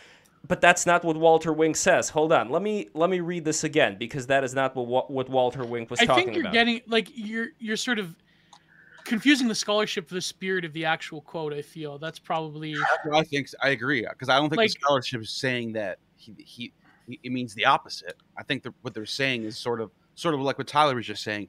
There's a Right. cleanliness aspect going on here. Mm. I agree. No, but Tyler's point is but- that because there's a cleanliness point, I may misunderstand you, Tyler, but isn't your whole idea that because of the cleanliness aspect, it is even more insulting, and thus this is why the left hand feel was like used Rob to Van Dam in hold on, ECW, hold on. Where he said, "Pick a hand to Taz." Yeah. No, He but does just it so twice, I he understand, fucking I want to slapped make sure we're not speaking. I want to make sure we're not speaking over each other here, or misunderstanding each other. So, Tyler, Lev, your you interrupt me contention. again. I'm gonna ask you to Hold pick a on. hand. boy. Your contention. There's a little bit of Ethan Ralph in there, I feel. Okay, your contention, Tyler, is that according to your contention, Guest co-host in this the- sector. the masters slap their slaves with the left hand. That is what you're saying, right? In order to humiliate them. The back of someone's left hand. Okay, so now Yeah. let's read what Walter Wink has to say. Jesus clarifies his meaning by 3 brief examples. If anyone strikes you on the right cheek, turn to him the other also. Why the right cheek? How does one strike another on the right cheek anyway? Try it. A blow by the right fist in that right-handed world would land on the left cheek of the opponent. To strike the right cheek with the fist would require using the left hand, but in that society the left hand was only used for unclean tasks. Even the gesture with the left hand at Qumran carried the penalty of exclusion and 10 days penance. The Dead Sea Scrolls 1QS7. The only way one can strike the right cheek with the right hand would be with the back of the right hand. So the back of the right hand, that was the insulting part. It had nothing to do with the left hand. The left hand, according to Wink, is out. There is no left hand except for, like cleaning your butt and stuff. Well, so no, but myself in the chat has a great point. He's saying that you're missing the point. When someone slaps you, and your natural reaction is to hit back. However, when you turn the other cheek, do not replay an offense with an offense. You are giving grace and teaching. You are giving that moment of reflection for your enemy to realize what they are doing. And of course, there's nothing in the Bible that says that if they persist in slapping you, that you can't, slap back. I mean, I just don't get this impetus that we were discussing when we're saying on one hand Christianity preaches this supremely cucked, pacifist, Quaker and Shaker version. And the other hand, Christianity is somehow the most violent, oppressive, and evil religion on the face of mankind. Yeah, by the people. Yeah, by the authorities. Of Christianity. By the authorities who are cucking the poor Christian peasants into going to war for them. That makes perfect sense. How does that make perfect sense? Because you're still creating acts of violence in the name of the church. Yeah, the kings and the nobility get all the little people to commit all these acts of violence for them while they sit in the lap of luxury. Yeah, but nobility were also in the Crusades. You know that, Lev. To be a knight, you had to. I'm sure they like to. They had some bloodlust of their own, just There like is some- Lev, I like think Russ. you have a very Reddit view of the Crusades. I hate to say it. It's not a Christian thing; it's a human thing. People. So get back to the text, though. Okay, yeah, let's get back to the text. All right. I just This don't is- understand the. To me, this is criticism. the most important thing, because when he opens up, he talks and he says, "You've heard in the days of old, an eye for an eye and a tooth for a tooth." What he's actually referencing is the Torah. So this is gonna, if Jesus in the first century, in real life, or let's take a time machine to back and wherever he says this, if there's any Jews around hearing this, they're immediately gonna go, "What the fuck is he saying? What do you mean? Now, what do you mean? This is the Torah. You're telling us to refute the Torah?" But he's actually saying, "I say to you, offer no resistance to one who's evil. When someone strikes you on your right cheek, turn the other cheek as well." So he's actually putting himself above the Torah. It's a polemic, I think. Well, yeah, he is. I mean, that's affirmed in what I said, that when you are, the whole point is that the law becomes written on your heart. It is above the Torah, right? That's we agree on that. Yeah, we do agree on that. All I'm saying is that when you put the things like turn the other cheek into context, again, it's talking against retaliatory violence. It's talking against tooth for tooth, eye for an eye, especially in the manner which the striking is. It's a personal insult. So you have two things going on there. One sense is that it's saying, no, the personal insult, right? This is what we're talking about here. The other sense is within that context of honor and shame society, that is also implicitly affirming your own dignity. So those two things go together, but you can't fully put it into merely like a political motif. It's more an inauguration of a new way of life, a new community, which is also, in essence, higher than the law, basically. So in that sense, it has a political import. What's funny about the previous thing, Godward, good friend of the show, good friend of mine, Godward podcast, everyone in attendance for the Sermon on the Mount in Matthew 5 was Jewish. He was talking to Jews, telling them not to fight Rome. I think Godward was saying that the audience that in certain sections of Matthew was specifically for a Jewish audience. And then when it came to Paul, then of course he was talking to Greeks, he was talking to Gentiles, he was proselytizing. So I don't, as for the previous discussion, I don't, you know what I mean? Like, I just don't understand how there can not be this truth that there is both in terms of that switch of audience. I could definitely take the idea that Tyler was we have talking a Fedora about right with here in the chat that's saying about how Christianity is so evil. I mean, that's Gio.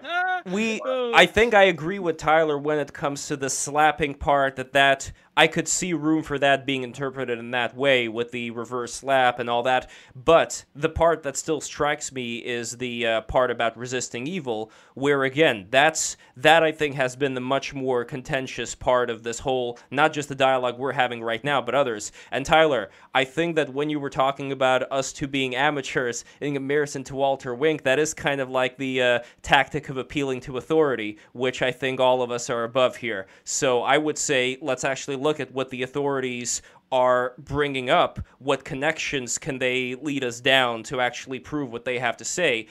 Then and only then will I be able to take what Walter Wink is saying as something that is factual. But what can you give me that Walter Wink said that affirms this military-style use of resist in this very tactical war way? Because I'm not seeing it.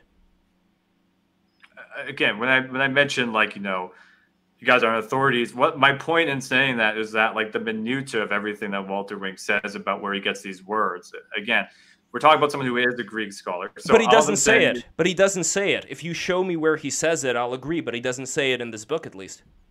Well, also, it's not even just him. People like Richard Hayes and other scholars have said that, right?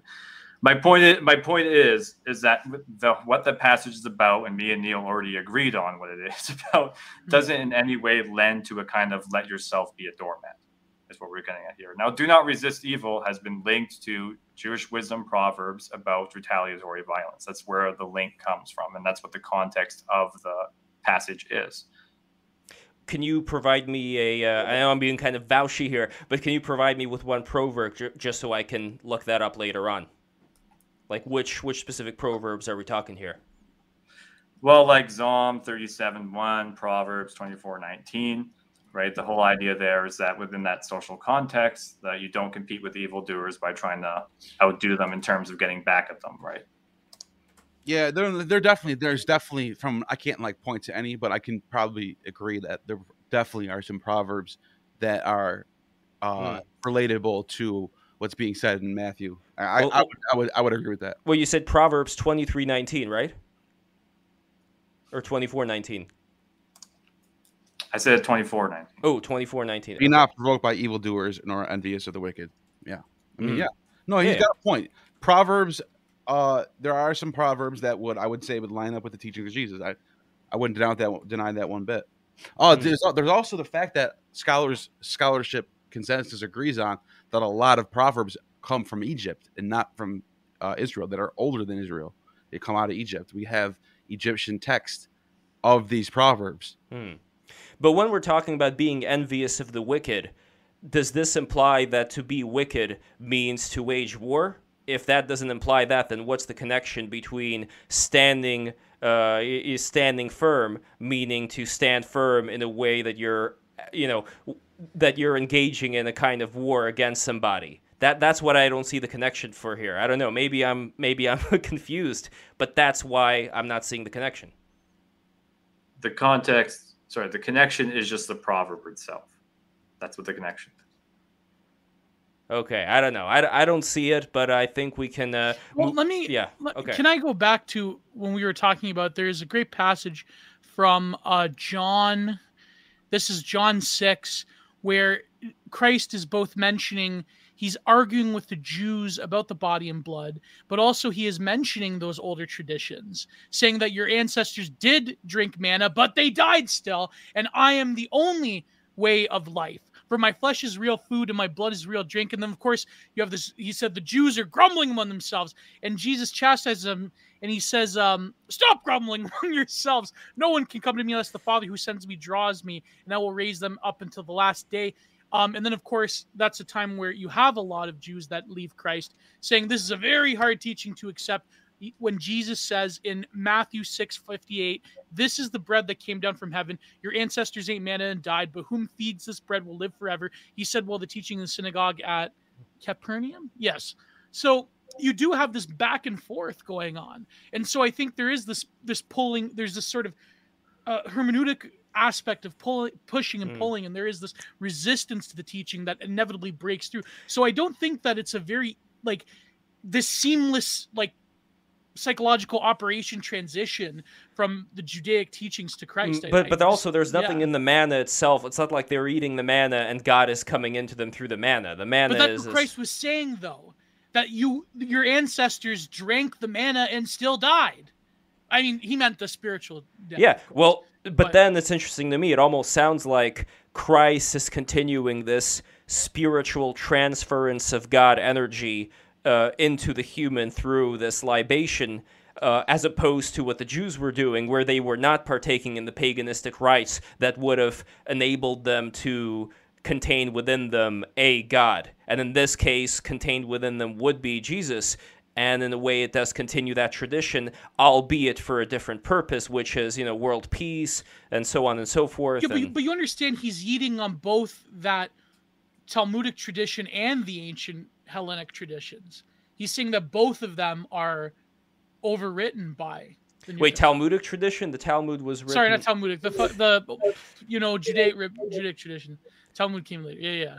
No, I understand. I mean? I understand. Getting rid of both of them. I understand he's getting rid of them, but that does not change what I said earlier about if I were to pick a side that leans closer to Christianity in the sense of the actual process of transference, it would be the process of the paganistic rites as opposed to the Jewish process. So I agree with you that, yes, you could say that this is the replacement, but this replacement is a lot closer to the paganistic rites as opposed to... But then in the same one one in John 6 at the very end at 70. He says, "Here I come, chose to you the 12. You're the one who is the devil. One of the 12 is the devil, Simon Iscariot." So notice how in the same instance he's saying that this group of Jews has left him, his followers, but also you have the announcing of one of you is the devil. So there is that sort of, if you will, that acknowledgement that there is that not just betrayal, but that the message will be hard to take on. It will be the path of the narrow. It will be the narrow path. So there's a lot of significance within the end of John 6 there. As to completing I'd have to read on, but I get what you're saying, Lev. It's just that I just don't see. I mean, he's not. If anything, if it really was him furthering that Hellenic tradition, then he would. I think Christ would outright say it, would he not? Like he would. He doesn't have very much of a reverence for that. Well, I have a question for Neil regarding regarding that, and we are going to get to the dying and rising gods afterwards. Right. But quickly, Neil, what was it that you were mentioning about, or somebody in the chat may have been mentioning about how Paul and all the Jewish people at that time, that they were pretty much Hellenized, and how much of a role that played? Well, yeah. I mean, the question is how much of the world was Hellenized, or what about Paul? No. Specifically, if we're talking about like Paul, the apostles, and everybody, how much were they? And I know that Paul, being Saul, was the rebel. He was the one who was anti all of this Roman stuff. Yeah. But still, as far as the culture that they were all in, this was in the shadow of the empire of Alexander the Great. And how much of an effect did that have in the culture that the Jews, despite the Torah and all that, had within themselves?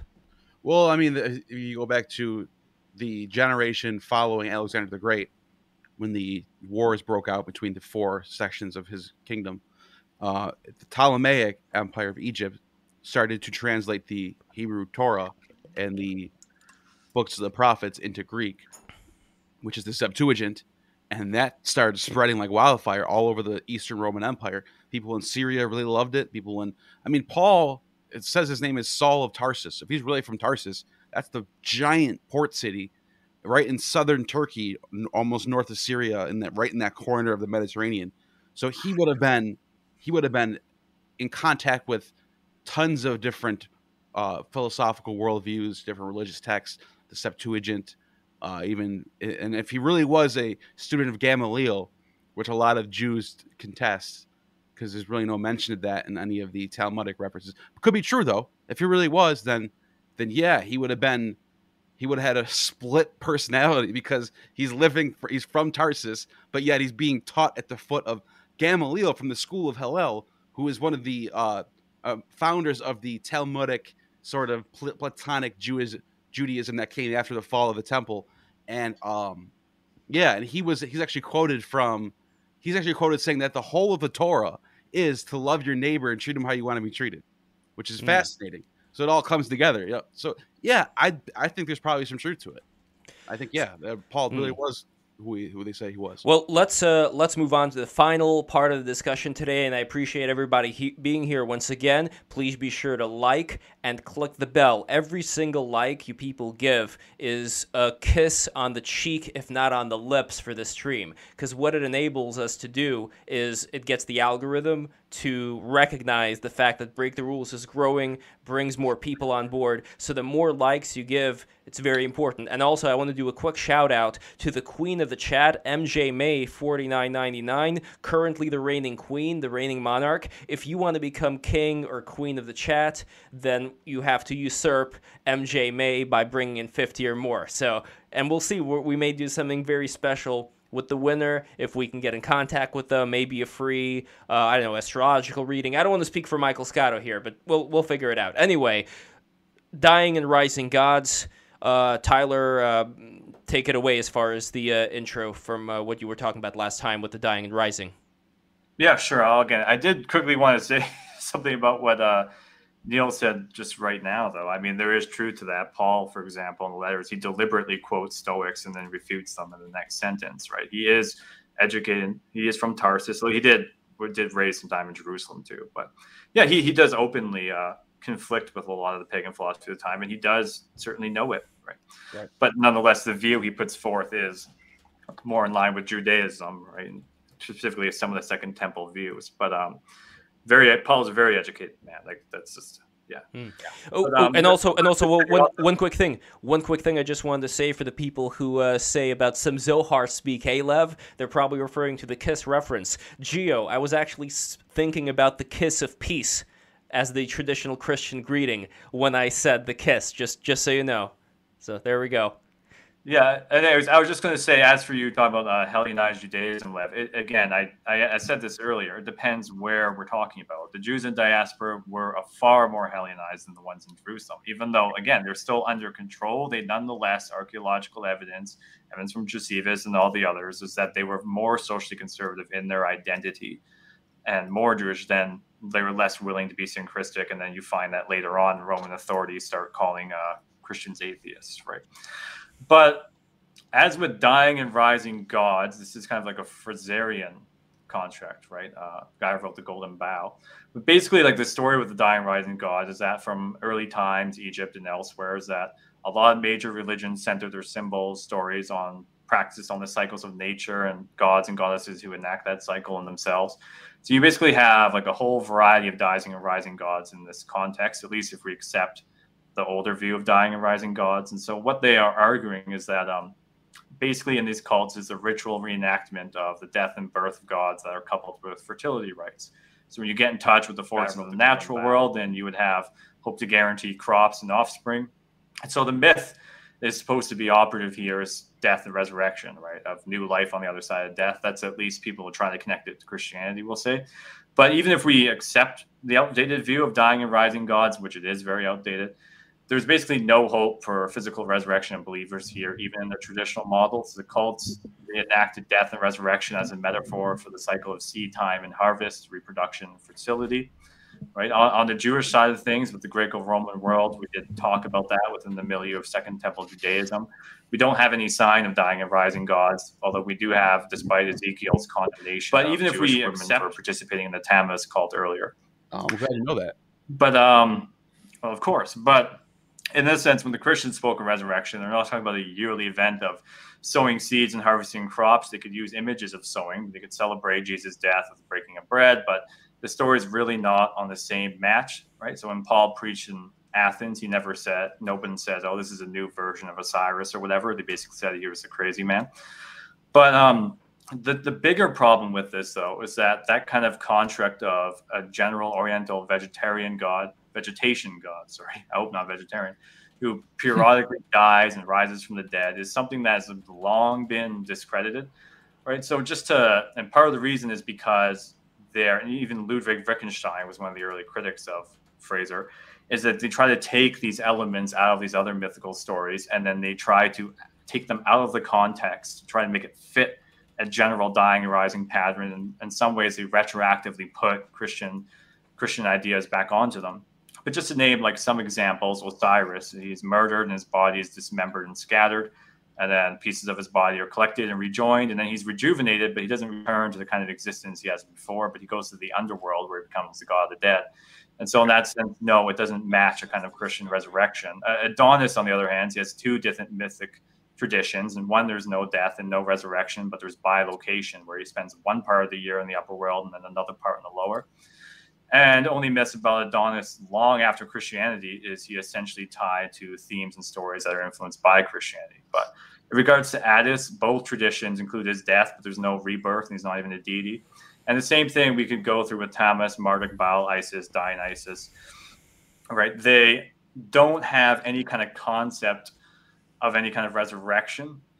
Right? So what we do have, and this is different from when dying and rising gods came about, was now we have an abundance of data, while when the scholarly construct of dying and rising gods was created, they actually had a lot less data. But what we'd have now is this kind of skeptical literature just gets carried over from one popular writer to another. And you look back at the sources, doesn't matter if you're talking about Freck and Gandhi or Tom Harper or Earl Doherty or even Robert Price, they all reference earlier sources that have long been moved past, right?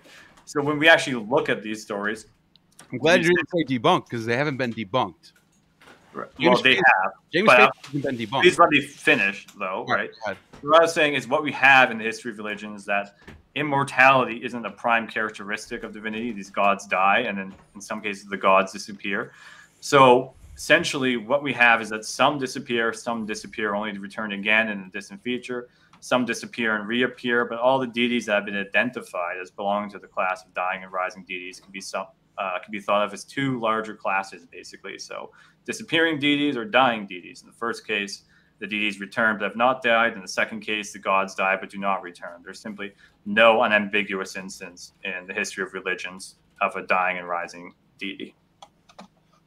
Well, let me just add also as well that you have to realize that Fraser was the first sort of proper like ethnography of religion proper, and there is quite a few at the time the text that he was available to him, especially when it came to African deities and so forth, there was a lot of mistranslations. For example, when it came to the 19th to early 20th century, very early 20th century scholarship of, for example, Max Muller's Sacred Books of the East, a lot of it was misinterpreted. And then later you had, just as an example, when people like Daisaku Suzuki came over, they had to almost Christianize the message of, for example, Zen Buddhism for their audience. And I think Fraser had to do a lot of the similar work there. So then, of course, you have this sort of bricolage of false scholarship that's built up on each other. Not false scholarship, but rather misinterpreted scholarship. So I think with any one of these sort of ethnographic views of religious ritual, I think there's always going to be a lot of things lost in translation, just as an aside, right? So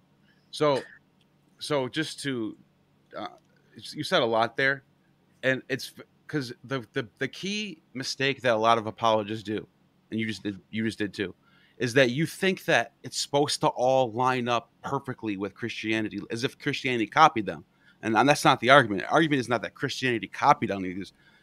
This is kind of going to be similar to the argument before with Dionysus, because it fits the archetype. Okay, and here's what I mean by that. So you have a man or a god. A lot of times it's a mortal like Romulus who dies. Romulus dies. He is sent to the right hand of this is Livy right here. This is my source for Livy. Livy says that Romulus dies. First of all, he's born from one of the Vestal Virgins. He dies, ascends to the right hand of Zeus, and then comes back and saves Rome. You're right about that. He doesn't raise the dead. That is true. Now, a lot of the mistake that mythicists make, or parallelomanias people like that you're talking about, which you have every right to label them as, because this is what they do, is they'll say they all have the same attributes. They all are born on December 25th. They all are born. They all died, and they're all resurrected, and they just, I don't know what it is. It's like zeitgeist, and that's false. They all have very specific, their own personal things. But when you put them all together, like an Venn diagram, you would get Jesus in the middle. Like, so, for example, like Attis. Attis dies, and Attis is actually a equivalent of Mithra, basically. I mean, he's even depicted having the Phrygian cap and slaying the bull. And he is resurrected, like you said, as a vegetation god. Now, this is where I agree with you on. Most of these are agricultural deities who, when they die, it's metaphoric for wintertime, and resurrect is metaphor for springtime, which is Easter, spring equinox, Paschal moon. But when you look at them all, so the thing is we, instead of looking at the little details, you have to take a step back and realize that this is an archetype. This is a class of gods who, for example, I'll go to Inanna. Inanna is the oldest one out of all of them.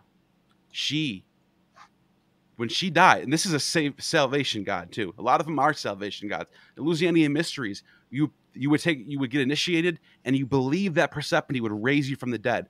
For in the case of Osiris, you had funerary cult. There's a funerary cult where you would write a certain hymns to Osiris when you were buried. Those would go into your sarcophagus. You would get put in the underworld, and it would give you instructions on how to resurrect into heaven. So with Inanna, it's even more specific to what we're talking about, because Inanna / Ishtar or Astarte, this is all equivalents in different languages, she goes down into hell for 3 days. It specifically says 3 days. Jesus is dead. Becomes the man too, if I recall. She saves. No, I don't think she becomes man. She saves Tammuz, who's an anointed healer god, is equivalent to Asclepius, who's also the healer in Egypt or in Greece and Egypt. But anyways, those two get sort of conflated as being representation of the morning star Venus. So this is the astrotheology layer of this: is that Venus is the dying and rising planet, if you will. And Inanna, when Inanna or Ishtar, when she rises from the dead, she brings the dead with her. She does resurrect the dead. And then for Mithra doesn't die, but Mithra is a savior god. Mithra does resurrect the dead when he slays the bull. So, like I said, yes, there are very, very glaring differences between each one. But when you take a step back and you look at all of them like a Venn diagram, you see that there's common motifs. There is the death and resurrection and the hope of salvation within most of these, within the majority of these. In fact, Richard Carrier made a list of 15 gods, and not even gods, characters from the ancient world who fit a list of 16 characteristics. 16 characteristics. The hero's mother is a virgin, father is a king or heir of a king, unusual conceptions, son of a god, attempt to be killed when he's a baby, escape when he's spirited away and those trying to kill him, reared in a foreign country by one or more foster parents, told nothing about their childhood, returns to a future kingdom, becomes a king, has laws prescribed, mysterious death, loses. Those are pretty broad categories, I gotta say. Those are pretty Carrier broad. is also kind of a joke. But anyways, go on. Richard Carey's not a joke at all. I would love to hear someone. I mean, I don't agree with him that Jesus didn't exist, but I do agree on a lot of his. Like, for example, what I'm saying right here, you have 15 people who have 12 or more of those 16 things. 15 gods, 12 or more of those. All right. Well, yeah, those are pretty broad, and plus you're assuming. Oh, sorry to cut you off, Todd, but specific. But you're assuming that they would. A virgin. Yeah, but you're assuming that knowledge of those previous traditions would carry on all the way to the time of Christ. There were sort of whole bodies of knowledge that were buried in the ancient world through various, burnings of libraries and so forth. I mean, unless you're going to make an argument from a purely, let's call it Jungian metaphysical, like archetypal. That's thing. exactly what my argument is. It's the same thing I said with Dionysus. They're not copying Dionysus. Jesus is not copying Inanna, right. But what they're doing is they're fulfilling the archetype and making him better. I'm a bit more sympathetic to that. Let me actually answer some of this. Mithra doesn't offer any kind of salvation. The only evidence of any kind of salvation ideology, is a piece of graffiti that was found in the Santa Prisca Mithraeum, initiations, which is dated. Well, hold on, which is dated no earlier, by the way, than 200 AD, and it actually says, "In us too, you saved by spilling the eternal blood." But this refers to spilling the blood of the bull, which there you go. That's what I just said. That's what I said. No. Hold on. Which modern Mithraic scholars like David Delancey and the like, what they're actually referring to here is a kind of astrological interpretation. It doesn't mean salvation in a Christian sense, but an ascent through levels of initiation. Now, as for the bull, again, Mithra didn't sacrifice himself. He wasn't the great bull of the sun, but rather he killed the bull, right? Kind of attempts to identify him with a bull are pretty much outdated at this point. It was not for any kind of world peace or world salvation. Some people do try and interpret it as like a creation myth, right? Even though Kumon says that, I think that's entirely wrong. But regardless, the only kind of sacrificing himself is that he went out and took a risk to do a certain kind of heroic deed. There isn't really any kind of parallel with Mithra and Christ. That's what you keep doing, is you keep focusing on the little tiny details. But what I'm saying is, it's the grand scheme of all of this is the archetype of it, and I did say that when I mentioned Mithra. Mithra is just one of Mithra is probably the least. But Gnostic. Wait, but let's say something. Can I say something first? Mithra is the weakest out of all of them. The only thing about Mithra that I think Mithra is specifically called Logos and the mediator between Ahura Mazda and man. So Mithra, if you're initiated in the Mithra rites, Mithra can speak on your behalf and give you eternal life in heaven. That's what they believe. Oh, wait, there's two types of Mithras too, as Tyler was said. Yeah, well, Mithras is the morning star. I'll get there in a second, but that means like you do have the role of mediator with Mithra, but that's in the sense of a mediator between Zoroaster's good and evil gods. Yeah, Ahura Mazda. Yeah. That's and right. Now there is a reference to a logos that was taught by Mithraic initiates. Yep. Right, but that simply again means word, and it goes back earlier, even in Judaism, like with Philo, for example. So it seems to me more reasonable to suggest that they got it from there. But my point is someone simply says, okay, well, you're looking at this is kind of what Robert Price does, by the way, when he gets taken to task for brilliant, by the way, dying rising God. Sorry, he's a brilliant double PhD biblical scholar. But yeah, he's so brilliant he can't get published by any peer review. He had to start his own where he publishes. He's got his own. He gets peer reviewed all the time. He's got 100 books written. Yeah, none of them are. He actually started his own. Yeah, he has his own. Because he couldn't get published. That's not. But anyways, my point is, Robert. Yeah, he publishes people like Barbara friends Turin, of ours, for example, who points to the idea that Jesus took drugs to survive the crucifixion. I'm not saying Price says that. That's fucking crazy. Who says that? He actually said regardless, that? He didn't say that. I never said Robert Price said that. I know. He just asked. But now I'm saying, people in his publisher. That's fucking bonkers. Okay, my point in bringing up Robert Price isn't to attack him. My point is he tries to get around this by simply saying, "Oh, well, how close do these details need to be?" Well, for example, if we're talking about a virgin birth, we need an instance of divine fiat in order to make it an actual parallel. What you have with Mithra, for example, is he comes out of a rock, a fully born man. Right, this isn't a virgin birth unless people I don't know what they do with rocks in their free time. This is what I keep saying. You keep focusing on these specific things, but you're not where you're failing to see. It's like you got this giant building ahead of you, and you're looking at the bottom of it. But like, just look up, and you'll see. This is for example, I'll give you another example. Mithra is the weakest one. The only reason I brought up Mithra is because Mithra is the archetype of the morning star, who is the mediator between God and man, who has initiation that can save you. That's the only reason I brought that in. There's specific, broad details that we have to look at that they all check boxes on. You got in the Roman imperial cult right in the 1st century. You had the cult of Julius Caesar, who was killed by the Senate. When he died, he ascended into heaven on the right on the. I think it was on the. I don't know if it said right hand of God, but it's on the throne of God. Julius Caesar. This is an Ovid's Metamorphosis where he ascends into heaven, and his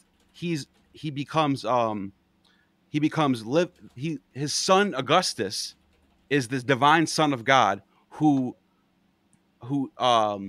fulfills all of he kills all of the conspirators while Julius Caesar basically gets avenged from the grave. So this is, and why am I telling this story? Because this is a theme, this is a genre of the time period of gods who die and avenge themselves from heaven. So it's like today we have music and movies where you might be watching, I don't know, you're watching Jason thriller movie, and in that movie you might see something that's borrowed from another movie. Doesn't mean they're copying it. It just means that this is what's in the air at the time. It's the genre. And it's influencing. They're all influencing each other. So by the time Christianity, the Metamorphosis a view of it's largely viewed nowadays as a work of literary fiction, or is it viewed as an actual sort of pantheon of Greek mythos? The Metamorphosis by Ovid. It's Greek Roman mythology. Right. Well, anyways, on the Roman divinization of emperors, I mean that does go back a long way in the line of. The Greco-Roman pantheon and Greek writing on various kinds of speculation, right? It's not really a new idea, but they had distinctions even early on between gods and heroes and gods and ancestors. And the heroes had feasts at their tombs because they thought were to be nearer to the gods, right? That's a practice that carried on. And then, as I mentioned earlier, others like Hercules made it to the company of the gods. But when it comes to the divination of rulers like Alexander the Great, I think Lev might have mentioned him earlier, but he represented himself as, a son of Zeus, expecting divinization after his death. And that was encouraged by his quasi-worship in Persia and Egypt. And he actually ordered worship in Greece and Macedonia. And there was a lot of dissent about that. Yeah, he was called the son of God, and he was seen by a vision by Seleucus after his death. Yeah. And the deified son of God who comes back to the world and gives people their fortunes. This is an archetype. This is a theme, a genre that plays in religions. No, again, though, this is where you're not getting the point, though, right? When it comes to Julius Caesar, for example, which Seneca makes fun of this whole process of how divinization is discovered and how we know like the emperors are supposed to be divine. It's by someone has to be a witness to their soul ascending to heaven. This is basically what is astral immortality, and there's obvious connections here between here and the Platonic and later developed idea from Platonic philosophers about the star and the soul being made of essentially the same thing. And so some of the great ones, the immortals, get to go to live among the stars, right? But they had what was consistent with the burning of the physical body, right? Nobody here thought graves were empty, right? This is a kind of ascent to heaven that's astral, right? Some of them go back to, and the idea that after death, humans become stars, it goes back to Pythagorean philosophy, Orphic religion, Babylonian sources, Egypt sources. And again, with Cicero, he slants this view of Plato towards good citizenship. But the point I make here is this flight of the soul is not consistent with the kind of Christian belief in physical bodily resurrection. This ties into what I said at the very beginning of this whole stream, which is that the view on offer here is either a Platonic soul leaving a prison house of a body because he thought the physical world was degraded and trying to stay here would be abhorrent, or there was a subhuman state. But the divinization of emperors comes out of Platonic thinking and an idea of astral immortality, which is a rejection of the physical world, which again has zero resonances with the Christian notion of resurrection. You're talking about a specific area of your theology and saying if they don't all believe in this one specific thing of my theology, that means all of those things that you mentioned that are facts don't matter. They're just it's kind of an important part of Christian theology. I get that, and I'm not saying they're all the same. I'm not saying they're all exactly the same, but what I'm saying is there definitely was a genre, a literary motif of the dying and rising Savior, Son of God character. There's all over the world. It's just a fact. But can I say something really quickly? Oh, Tyler, go ahead. Then I'll say something. No, I was just saying the only way you can make that claim is if you get rid of the context and details of these particular stories to try to derive some kind of universal archetype out of them. But when you look at them in context, you get a picture very different. So when I'm saying that the view on offer here is a Platonic soul, or which in the case of Dionysian cults, an ecstatic life beyond death, is that the soul here in this model is completely opposed to the Christian one. They found the idea of bodily resurrection abhorrent, right? And so when you combine with what I'm saying, with what I said earlier about various surveys of these deities, not the Egyptian cults, not the funerary cults of Osiris, these were resurrection, physical resurrection cults. Well, they believed in some kind of process after mummification, yeah, but they didn't. It was still large. That's where the Christian idea of the. Yeah. Why would the Romans accept these Egyptian cults? Though. No, but hold on. Why would the Romans rather accept these Egyptian cults if they were so by the resurrection, if that's what was going on in the Egyptian cults? I mean, there was this mishmashing of the Egyptian cults within the Roman, Roman times at that point, was there not? Well, look, as I keep having to say, all these kinds of variant gods and mythologies and religions, mystery cult, they all have one thing in common, which is they trace the ideal lineage and passage of the soul back to Homer. And that's the milieu in which these things. There's different paths. The philosophers didn't like a lot of them. Wait, what do the Egyptians have to do with Homer? Does Inanna goes back to Homer? I'm not talking about Egyptians, right? I'm talking about the Greco-Roman pantheon. You said all of these gods that I mentioned, and a lot of them are not. I didn't say that you mentioned. I was responding to Lev. Oh, okay. No, but I was talking about the Egyptian. But I was talking about the Egyptian gods as well. That's what you were responding to me. I would be skeptical. No, but hold on, Gio. You were responding to me when I was talking about the Egyptian gods by mentioning Homer. What does that have to do? What does one thing have to do with the other? Well, I must have misheard you because I thought you were asking about mingling between these. Well, I was specifically talking about mingling between the Egyptians and the ancient Romans at that time, where the point that you were bringing up is, hey, like the Romans are so disgusted, they don't care for this bodily resurrection. Meanwhile, Neil was talking about the bodily resurrection being part and parcel of the Egyptian cult processes. So why... It doesn't make any sense. Why would you have all of these Egyptian cults within in Rome if the Romans utterly detest this whole process? It doesn't make sense. Well, one, you don't. In fact, the cult of Osiris in the 1st century AD was not really that prominent by that time. Its influence had waned. Whoa! Yes, it was. That by the 1st century, he became Serapis. They combined him with the Apis bull. He had his own temple in Rome. He was huge in the 1st century. That's not true at all. Well, I mean, having one. Osiris was in his prime in the 1st century. Well, at least from what I've read, that the influence of the Egyptian culture. Serapis. Do you know what Serapis looks like? He's a bearded man. Looks like Jesus. Oh wow! Are you gonna try to catch a purse robber with that description? He's a bearded man. It's important to point that out because the earliest depictions of Jesus are a man with a shaved face with a wand in his hand, turning water into wine with a wand. That's the earliest. If you go back to the farthest pictures of Jesus we get, that's what we get. And then you get a Roman writer around the 2nd century, or no, I'm sorry, the 3rd century, who claims that the cult of Serapis combined it with the cult of Christians.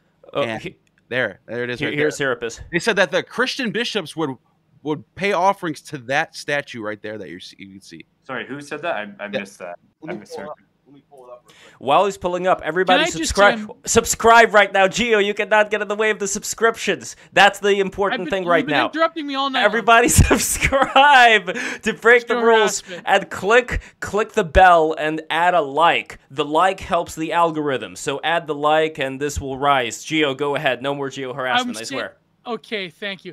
I'm skeptical of any claim that proposes a hard and fast and sort of linear genealogy between the sort of Egyptian pantheon and then later Rome and then Greece and then Rome and then later Christianity, because I would say that the scholarship presented, a lot of it became a distortion among, let's say,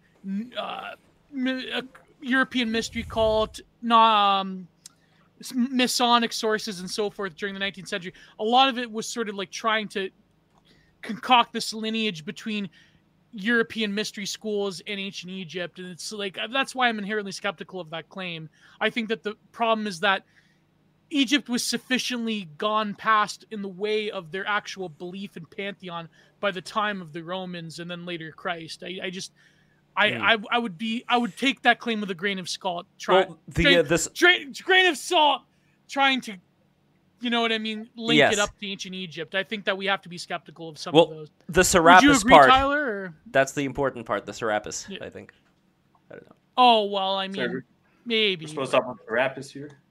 Yes, and once again, patreon.com/breaktherules. Become a patron today. Listen, people, we got a new patron, I think, yesterday, and it's very important that the patrons keep coming. You're going to get a lot of great prizes from becoming a patron. For $10, for $5, you are going to get MP3s of the episodes after they come out, patron-exclusive streams. For $10, for $20, you are going to get the magnets, beautiful magnets created by my father, Alexander Polyakov. They are quite a thing of beauty, and for $30 you are going to get a beautiful geomagnet. No, it's a geo print. You're going to get a beautiful print. It's going to take the entire refrigerator. I'm just joking. Oh my god. What? Oh my god, you had to fucking say that. I'm sorry. It was right there. I had to grab. Rage quit right now. It was right there. That was clever. I gotta admit, that was clever. All right. You didn't hear that, Gnostic? No, I didn't hear. What did you say? I said maybe you should make a geomagnet, and Love is like, well, I'll take the whole refrigerator off. You fucker. By the way, this is what the magnets look like. No, let me do that again, but like I'll do the Ethan Ralph version. What'd you say to me, motherfucker? That was fucking fast, bro. Anyways, let's. Yeah, here's the hold on 1 second, Gio. Here's the beautiful Geo print in action from the TFW No GF series. It is quite a thing of beauty. So become a patron today, and you will get this beautiful print. And $50 patrons get all of the above. Plus, they get a Warhammer 40K figure from Jules P. Hamilton. Plus, they get another painting from Geo. Plus, they get either if they're a fan of Styx, they can get this beautiful Styx dragon, or they can get a custom magnet. By the way, Gio, there is a custom work, not a magnet, but a custom woodwork my father is working in right now for a patron who is, a very big fan of Diana. And the specific statue of Diana, the one with the bow and arrow. So my dad is drawing the Diana on this beautiful piece of wood. What was it called? Kiparis. Cypress wood. Cypress wood, yeah. Yeah. So we got a cypress wood, and anyway, Neil. Yeah, you want me to read it for you? Take it away. Yes, take it away, buddy. Okay, so this is a letter to Hadrian, by the way. So this is in the 2nd century. I'm trying to find the name of the actual author. It's in the edition called the later Lives of the Caesars. So it has it's the Historia Augusta. Now, I'm going to preface this by saying scholars are very skeptical of taking this as a good source. It's a very biased source. All right, so there you go. So I'm telling you that right now. So before you jump down my throat, but it does say this, so it does need to be said. And it says, this is what he writes. The Egyptians, whom you are pleased to commend to me, I know thoroughly from a close observation to be a light, fickle, inconstant people, changing with every turn of fortune. The Christians among them are worshippers of Serapis, and those calling themselves bishops of Christ scruple not to act as votaries of that God. The truth is, there is no one, whether ruler of a synagogue or Samaritan, or presbyter of Christians, or mathematician, or astrologer, or magician, that does not do homage to Serapis. The patriarch himself, when he comes to Egypt, is by some compelled to worship Serapis, and by others Christ. It is a race of men of all most seditious, vain, and mischievous. Hadrian went on to found his own dying and rising mystery cult based on the strange death of his lover. And Tanaius, while this is a subtext, and this is true too. So Hadrian's gay lover, Antonius, dies in Egypt, and he puts up a cult for him right there, a resurrection cult. And the writer's trying to combine the two, but scholars have already debunked this. I agree with this. I think it's nonsense. But here's the thing, and the reason why I bring it up is because it's being said for a reason. There obviously are people drawing connections between Serapis and Jesus as early as the 2nd century, and that's proof right there. Well, I mean, I won't jump down your throat, but I won't say that's proof, because that passage, which I've seen referred many times, and again, to your credit, you said this yourself, but I've read several places that was referred to largely as a forgery, that particular passage. It not a forgery. I don't think it's a forgery. I just think that it's being biased. It's not a forgery. I heard that passage was a forgery. It was written much later than that. Yeah. Who would forge that, though? Christians wouldn't preserve that text if it was forged. No, they didn't say they did, but you said yourself that one is a kind of a testy passage, and I've heard that letter to Hadrian is largely considered a forgery. There was traced to 347 AD, I believe, was the date they came up with.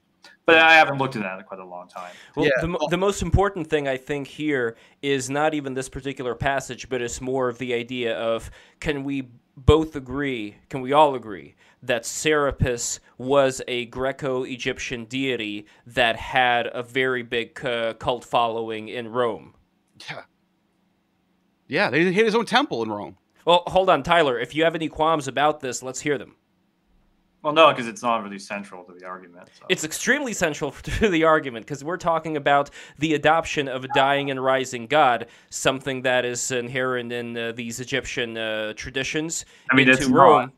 Davies, for example, one of the premier Egyptologists right now, he actually says that resurrection is a completely inappropriate word to describe Egyptian belief. He says that they're essentially ritual optimists, believing firmly and he puts it into quotations, a rejuvenation of the dead, which is an individualized embodied self, which is the whole purpose and point of the funeral rite, which rejoins the soul to the body, which is why they don't have cremation. But the difference is, though, is that this isn't like resurrection in the sense of a coming back into body life, but the continued existence in a mummified and, in that sense, only a bodily state after death. And then what you don't have in these is you don't have an eschatology, apocalypse, collective cataclysm, no crisis. In other words, death is continuous with life in this view. There's no sense of anastasis, that kind of resurrection that we find in the Christian story. And even if that is the case, that Egyptian beliefs have some kind of apparent physicality for the departed.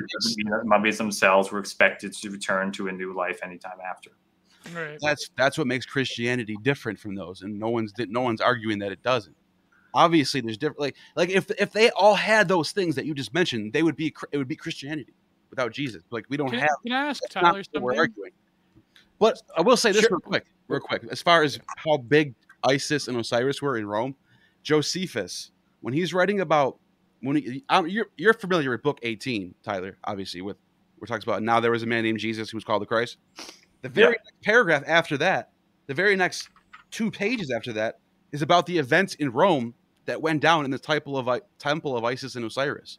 All this craziness that was happening, where the priest of one of the priests of Isis rapes a girl, and like he's describing elites in Rome that are committing all these crimes.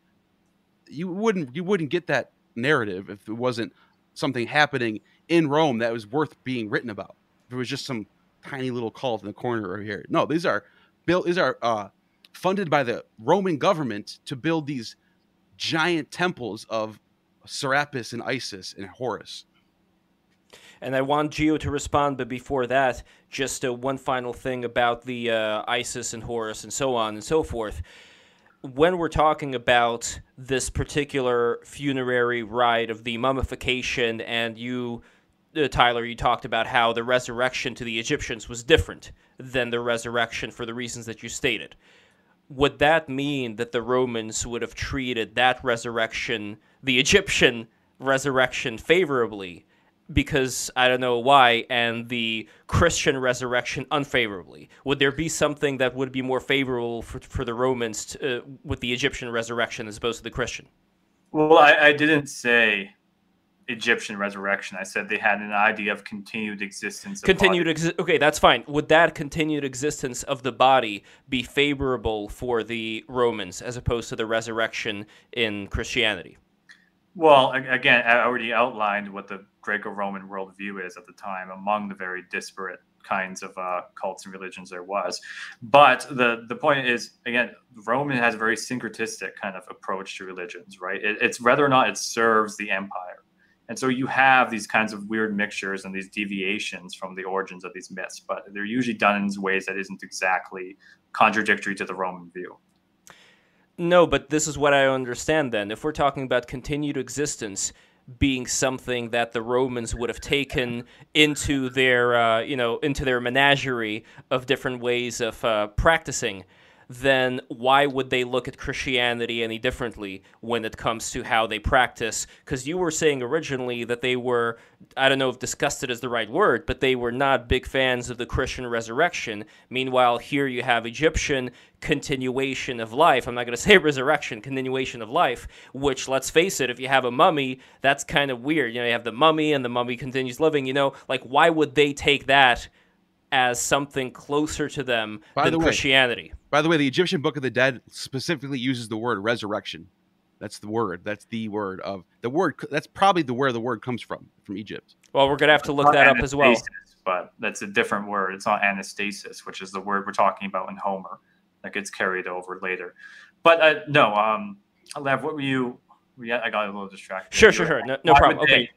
So my point here is that if we're talking, if we're talking about the continued existence in the Egyptian faith, that would be something that, at least as a lay person looking at it from a distance, I would say, hey, why would the Romans look at the Christian resurrection of the dead any differently than they would look at the Egyptian continued existence? Why would one thing stand out to them as being something that you described earlier in this conversation as being completely antithetical, while the other one, welcome aboard ISIS, welcome aboard, like Neil was talking about, all of these various Egyptian cults in the Roman system. So why not welcome aboard Christianity then? Why would it be antithetical to their kind of continued mishmash of all these different faiths?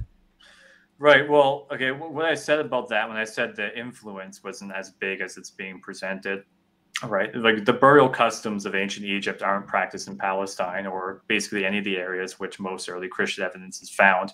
And the Osiris cult in particular is in something of a decline in the 1st century. Right. So, So again, with the Egyptian customs, it's kind of a continuous life, but it's like a many-sided form of life. Like the only thing they were worried about was essentially a second death. But when I say that, why wouldn't they be aghast to that compared to the Christian one? Well, I mean, basically from all the evidence we have, all the philosophers I mentioned, Plato, Epicurean, Stoics, all the philosophers who wrote against Christianity, people like Celsus, who quoted Heraclitus and said that the physical body is worse than dung, right? It is actually that they found the whole prospect abhorrent, because the whole point of generating good statesmanship was that you had to have a kind of reward in an afterlife, which is where they departed from the Homeric view, right? So in all these, the mass amount of the matrix of beliefs we have about the Greco-Roman world, that time period, 200 to 300 years before and after Jesus, either way, is that it is a kind of salvation for the soul, or in the case, a gloomy existence for the soul, but nothing bodily. The Egyptian one is a kind of persistence of life, but in that way, the word resurrection is inappropriate. And even then, the Osiris cult wasn't that big at the time anyways, in Palestine. Wait, what were you saying earlier about the that particular disgust of the resurrection having to do with the body? Can you repeat that line again that you said the Romans said? Yeah, well, what I said is like you find that attested in several Roman writers. Julian, for example, all the basic philosophers have taken this from, is the whole idea is that the body is a physical prison house, essentially, right? And so the only way to escape that is the soul has to go to a final destination, be that bliss or sorrow. But there is, and again, with the quotes that they're mentioning, the whole idea of returning to this existence, even for the emperors, which is divination, go to live among the stars, is to escape this physical world. They found the idea of returning to it completely abhorrent. That's why the judgment that Plato talks about in the Republic is that you're separating out the good from the bad, because Plato's idea here is that justice can't have its fulfillment in the physical world. It needs to be the ideal world where the form of justice is actually realized. So in the afterlife, you get the perfection, the just that you can't attain in this world. They simply thought attaining that in this world was the form possible. of the good illuminates all the other ones. So can we contrast that then with the Egyptian view when it comes to mummification, let's say? Because at least, once again, looking at this from afar, the body is still there with the mummification, so you're not ridding yourself of the actual body of the pharaoh or whoever. So wouldn't they find that to be equally abhorrent? Well, you could maybe suspect that, but again, like the mummification practices and the idea of continued persistence in some state is kind of vague, and even then, it doesn't necessitate that they believe that these mummies were up and walking around in a new kind of bodily life. I think it's kind of a scarce thing to suggest, right? That's like a Hollywood interpretation of mummies. Interesting. But again, like... Yes, but Curse of the Mummy, yeah. But right now, we are still talking about how this is applied to people, even if the people happen to be of the priestly or pharaonic class. We're not talking about how this applies to the actual deities who would rise or who would fall and then rise again. So, Neil, as far as you attributing this specific word of resurrection to a particular Egyptian deity here, do you have it in front, or what do we have? What do we have to work with here? The Egyptian Book of the Dead is filled with the word resurrection all over the place. I'm dead. I'm born again. All that motif is constant. No, but Tyler disagrees that that's the word. So how do we get to whether that is or is not the word? Let's look this up. We can look this up then. That's a good. I'm open to being wrong about this. I'm just going off the English translation that I have. I could be wrong. I'm not an expert in Egyptian. I'm down to look this into. But I want to bring up one point real quick before we move to this subject. I just thought of this. Herodotus, this is back in the 5th century BC, literally equates Dionysus with Osiris. He says, quote, Egyptians do not all worship the same gods in the same way, only the gods Isis and Osiris, the latter of whom they say is Dionysus, are worshipped in the same manner by all. So why am I bringing this up? Well, if Dionysus and Osiris have almost nothing in common, except for a few things that I can see, if you are if you get into all the details, all in the weeds, there's so many. They're completely different. They look different. They do different things. They die differently, but the archetype is still there between the two, and this is why Herodotus is conflating these two together. So this is happening as far back as the 5th century BC, and I'm just pointing out, like, this is what I'm talking about. The same thing Herodotus was pointing out back then. This was the genre, the Son of God, Savior archetype, a resurrection cult. Okay, so I actually pretty sure I said that. Maybe you didn't hear me, but I did mention that Dionysus as being an infant set upon the throne and reassembled from his heart, then comes the race of men. I actually do think that is probably based on Osiris's dismemberment. Not anything involved with anything Jews would pick up, but certainly I do agree would be based on Osiris's dismemberment. But what I haven't seen here is Savior in any of this. I don't see resurrection. I don't see virgin birth in any one of these stories, whether it be Mithra, Tammuz, Osiris. Romulus is born from a vessel of virgin. That's in Livy. Semele doesn't really specify she's a virgin, but it does really specify she is like a virtuous woman who's born of a god. Like it's a god impregnating a woman, and it doesn't say anything about her having any husband before that. So, but there was also what was the figure? Oh, sorry. Go ahead. Semele's impregnated by Zeus. Right. Basically taking the form of a lightning bolt, and then Sarah tricks Semele into asking Zeus to reveal his glory, which ends up burning Semele. Cum lightning. Of course, all the circumstances are different, but we're talking about specific boxes that are being checked. I think God is impregnating a woman, and a son of God is being born through that. Gio, go ahead. It's an argument. I think the essence of what we're arguing with tonight here is I think that. And Tyler, you alluded to this. I think the problem is that, Neil, you're taking like really big picture stuff and you want to not create, but rather fit these instances here and there, this eclecticism to fit a larger archetypal whole. But in all of that, I don't really see the need to discredit the actual reality of Christ in saying that maybe predecessors come from the ancient world, because these are very broad categories that are being listed here. Especially, I mean, Richard Carrier, but I think that these are very broad things here, and I think that you want to try to grasp a lot of different influences, but I just don't see how this fits into negating the actual realities of Christ in his message. I just don't. You know what I mean? Like, I'm not even necessarily denying the validity of those archetypal statements. I just don't see how this, like, A comes to Z comes to C, and therefore, ergo, Christ is either a fiction or an elaborate concoction. You know what I mean? Like, I think... I get what you're saying, and just to, if I can quickly respond to that, is I'm not trying to debunk and say, I'm not trying to go full-blown Richard Carrier, say he doesn't exist, and none of this is happening. I'm saying that he did live, and he did probably do amazing things that blew people away, and when people are writing the narrative of him, they've really wanted to capture how great he was, and looking around the rest of the world. And by the way, so whoever wrote Luke, Acts, or Mark, or these are very sophisticated texts. These aren't just random people in a desert with some parchment. This is being done somewhere with scribes who are trained in Greek. And by the way, we know this. I know this from talking to scholars about this particular subject. When you wrote, people who are trained to write in Greek were trained to copy Homer. This was part of the training. They would copy Homer. So the people who know Greek and can write in Greek, they know these texts. They know the Aeneid. They know the Livy. They know all these texts. It's not like it's that crazy to say that whoever's writing the Gospels is influenced by the rest of the world somehow.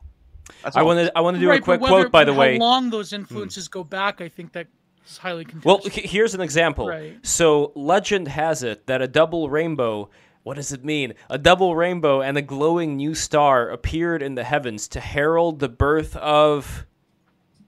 Who do you think I'm talking about? Mithridates. No, Kim Jong-il.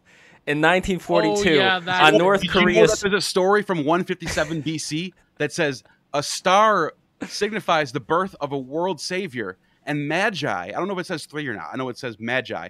Magi are following the star to find it. It's the birth of King Mithridates VI. But my point bringing this Kim Jong-il thing up is not to equate Jesus with King Jong-il, but it's the idea that you could have people who are very well-known who do certain things, whether it's, great things or horrible things. There's a cult of personality that develops, which then starts bringing in other things around them to solidify kind of like this ideal image, this mythology. That's exactly what I've been saying the whole time.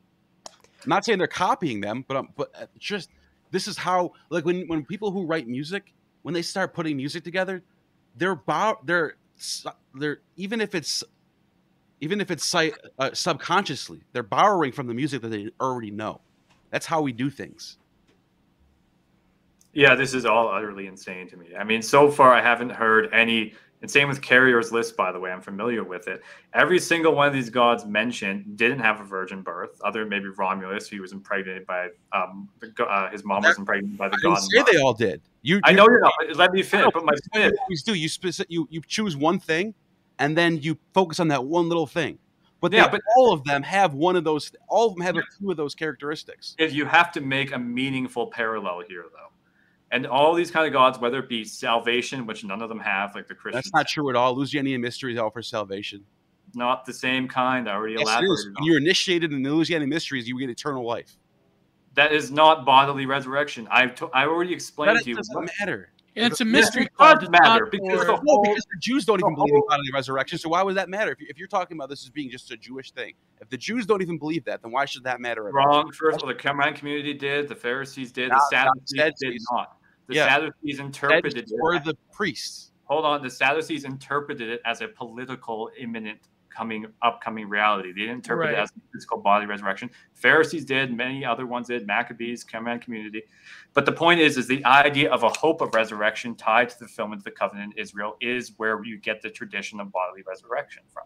That makes sense in that matrix. But in the dying and rising God sense, again, we keep using that term as if it's real. It isn't. I already said at the beginning, many of them disappear. Other of them appear, replay, other of them die. Other of them go to another state. Examples of ones that come back and raise the dead with them. I gave you a bunch of examples. Yeah, but that's not similar to. Wait, hold on, Tyler. Tyler, you says he gave you one Gnostic informant. What were the ones that you gave him?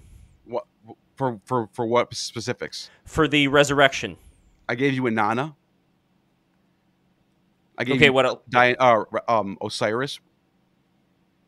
Okay, that's 2. Any more? And then you have a Lusitanian Mysteries, Persephone. You got Demeter. I mean, the Astarte cult was in Phoenicia. That's a different one. They're equivalents, but they're the same.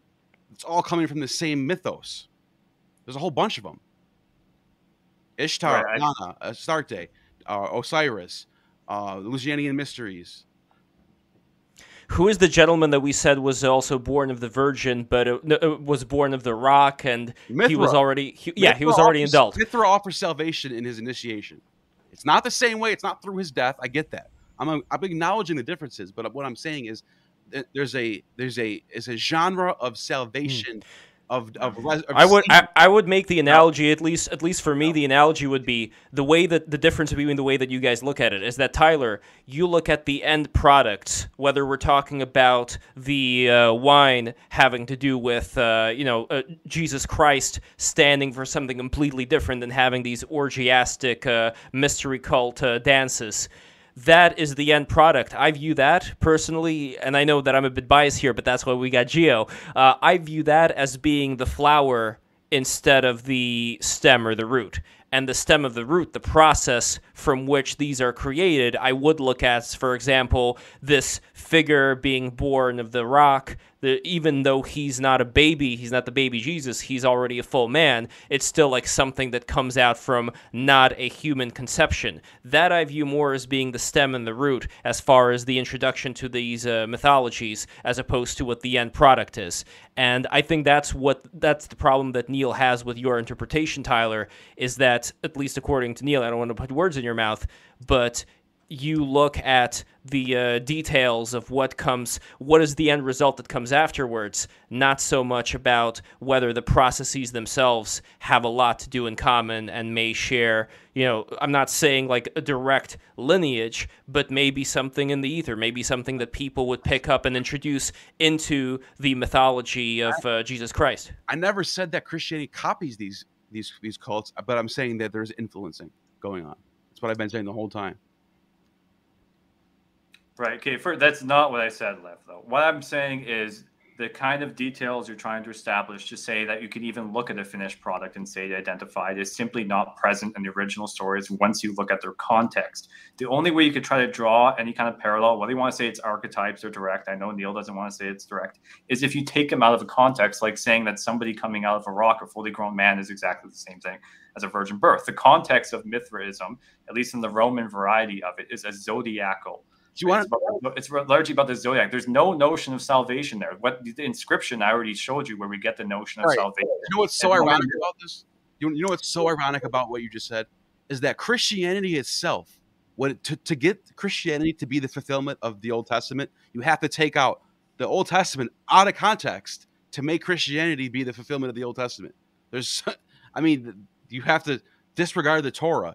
You have to take little verses that say, like, she born of a young woman, that's literally about Isaiah's wife, and that's the context of it. Take that one little sentence out of context and say, oh, look, it says born of a virgin in the Greek version, not the Hebrew, by the way. And then you have to take Psalms out of context where they're talking about Israel being surrounded by Nebuchadnezzar and its army. And then there's a part where it says surrounded like a lion, but then it gets translated into Greek, says he's surrounded. They pierced my hands and feet. Take that one sentence out of context and make that a prophecy about Jesus, when what it was talking about was Israel being surrounded by Nebuchadnezzar.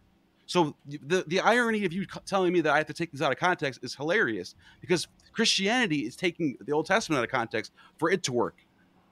Okay, well, aside from sidestepping that with throwing an argument that's not even what we're talking about right now, although, as I already said earlier, early Christians retroactively, just like I said in the last stream with the Shema prayers, they understood Jesus within that context, right? Just because later Jewish scholars disagree, that's a whole other issue, but I'm not talking about that. What I'm saying is Mithraism doesn't have a notion of salvation. The notion of salvation in the only inscription of Roman Mithraism we have is salvation from the bull that Mithra slays, and these are zodiac motifs. There is no notion of salvation. In fact, Mithra doesn't even die. Now the Roman. I didn't say he did. I know, but I'm saying in order to keep the parallels that you're trying to make, you have to be able to show that they exist. But like carriers and all that, once you go down, like virgin birth, well, that's not really there, right? Osiris, well, his body gets scattered and reanimated in the underworld, but it's not really the same kind of thing, right? And the word used in resurrection in the Egyptian book, that is not the same word, which is anastasis, which is the concept from Homer. So that you find that. And I'm not saying you're wrong about that, but I want to make this clear. So you're saying that the English translations that use the word resurrection for the Egyptian Book of the Dead, those are all wrong? I'm saying it can be ambiguous if you don't understand the different context of the Greek word and concept of resurrection. Because when we're doing translation, it's not just the word, it's the social context. Right. I agree with that. Yeah. But wait, your claim is that Tyler has to occlude totally the Jewish tradition in order to make his case? Like, what do you mean by that? Like, he has to basically get rid of the imports from Judaism in order to make a point about Christianity. Like, what do you mean by, like, you made it about Tyler specifically, or Christian apologetics? Are you talking to me? Yes. Yeah. Sorry, I said I was looking something up. Say that again. You said that Tyler and other people, Christian apologists, basically have to overwrite or completely cut away or occlude the Jewish tradition in order to make their case for the validity of the Christ story. I mean, basically, because Christianity, to make Christianity fit as the fulfillment of the Old Testament, you have to take the Old Testament out of context into whatever context you want it to be. And which is, but this isn't even something. But what do you that mean, we though? need What do you mean by that? Like, specifically, like, do you mean like? So that's a pretty huge claim, is what I'm saying. Yeah, well, it is. Of course. Well, Gnostic talked about several things. I mean, this is not even something that I think needs to have any back and forth debate over. This is a very simple process. We can just look at if Neil said that, look at the Hebrew, and this is what the Hebrew says, and then compare it to later. Would that not be enough to establish that he is correct? I mean, maybe not Tyler. Like I don't know. Like, what would be if Neil is right about these Hebrew words? Then why would that not establish that as being? And I know we're kind of going away from the resurrection, which I feel is kind of a shame, because there was the last point that I wanted to ask about that. But if there is anything you want to say regarding the Hebrew, let me know. I mean, not really. Neither of us are Hebrew scholars. This was not what we agreed to talk about. We were That's talking true. about dying and rising gods. And Yes. frankly, if that's what we were I talking did, I did add that as a No, we don't bonus, have to though. talk about it. That's fine. Yeah. Just so you know, I did add that as a bonus in the DM. I said bonus, like we may talk about that. I bring on Hebrew scholars to talk about these things. Yeah, I You know bring that- on Jewish Hebrew scholars. I know, No, I have Christians coming. I have Elsie Ellison coming on next 2 weeks. and I'll say there's debates over these things, right? It's not like there isn't when it comes in within biblical studies. There's debates between like N.T. Wright and Mark Kinzer on the question of Messianic Judaism and the Old Testament. Like, it's a common debate. It's not unanimous across the board, but yes, either way, that's not really what we're here to talk about. But back to the falling and rising gods, there was something I wanted to ask regarding the birth of Christ. And Neil, I believe that there was something related to the birth of Christ that you wanted to discuss here as well, right? As far as the connection between the pagan mystery cults of incorporating the equinoxes, incorporating all of these astrological things. Do you see a connection between Jesus and these things as well? Well, I think the early church obviously did by putting his birth at December 25th. That's just that the early church is seeing this, or what I'm seeing. Obviously, it's not, it doesn't say that in the text. It's not really born on December 25th. That's an astrological thing. That's where the winter solstice is. The fact that he resurrects on Easter, the Sunday following the Paschal moon, the fact that that day changes every year, what does that tell you? Are we really celebrating his resurrection, or are we celebrating a specific astrological date that changes? Why does it change every year? You ever thought about that? That's astrological. That's purely astrological. Unless if there was a specific date, it would stay the same every single year, but it doesn't. It's based off the Paschal moon. So that tells you right there, this is very much tied to the ancient world of astrological and even maybe agricultural, because it's the start of the new year. It's the start of resurrection. The plants. Tyler, what do you think? Well, on the first thing, December 25th, I mean, it's just of no relevance. That was later. They deposited that date. And even then, there was direct competition with, Sol Invictus and that. Mm-hmm. The original date, the early church actually did posit was January 6th. That is one of the earlier traditions. You find that with others like St. Stephen, but it's simply just, irrelevant. I don't think that's true either, because January 6th. I think there's some allusion in the text of it being sort of around October, based on the event, what's taking place when her birth is. I think it's alluding towards there's a harvest happening. So that's what I think. I mean, I could be wrong about that. No, I see your point. I've actually seen that argued before. I've seen June argued. I see your point there. All I'm saying is it's not really anything that concerns what we're talking about. What about the Easter time? Sorry, what is the question exactly? Yeah, I want to hear. What do you think about Jesus's resurrection day changing every year? Why is that? If it's not astrological. What? I mean, what is there a date that he resurrected, or is it based on the Paschal moon, which is the spring equinox? Well, I mean, they give it a date, yeah. Every year it changes, though. It's based on an astrological event, right? Well, I mean, we have a liturgical calendar, but I'm not seeing where we're getting astrology in this picture. So, I mean, I guess if I was a steel man for you, I would say the early church is trying to fit the Christian worldview into what's already popular at the time, which was celebrating the Paschal moon, or that's so the pagans could make sense of it. I mean, I get that. Yeah. But then on top of that, you have to say that there were some people in the early church who identified these things as being together.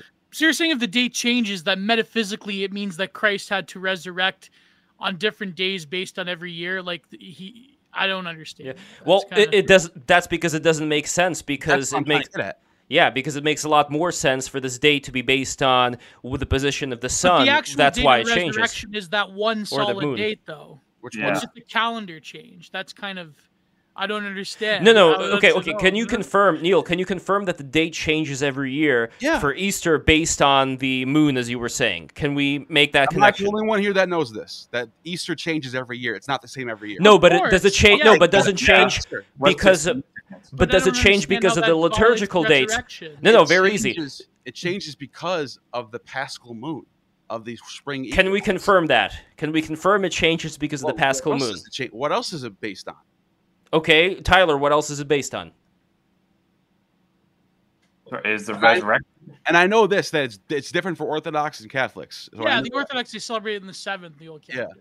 But still, they're both basing their date on some sort of equation that has to do with the spring equinox.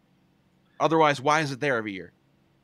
Oh, I thought they counted 6 months from a certain time when they devised that. Like according to Jewish tradition, they counted it that way, not anything astrological. But there's early speculation about that, though. Some of them put it at different dates, but you don't find a solid tradition until quite a bit later.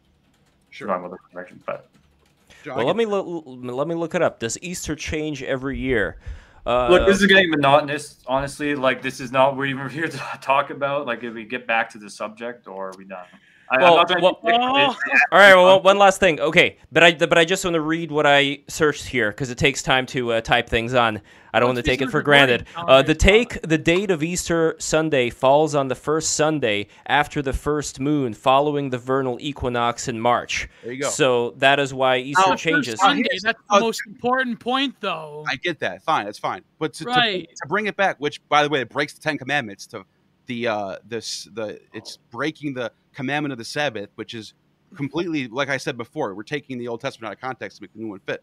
But here's the question, though: what are the odds that the Messiah of the Jewish world, the Jewish Messiah, who's fulfilling the Torah, happens to be resurrecting and the same weekend as Inanna, who dies for 3 days and resurrects the dead with her?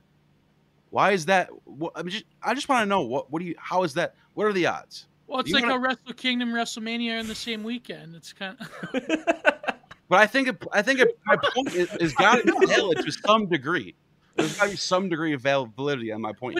But again, like that's the point I think me and Tyler are trying to make is that's if they had to adopt certain elements of the pagan tradition in order to make them understand, in order to fit their worldview, then that's what I've been saying the whole time. But then why wouldn't the church? When I went to Catholic school, the most important thing is that it was the first Sunday. That was like the.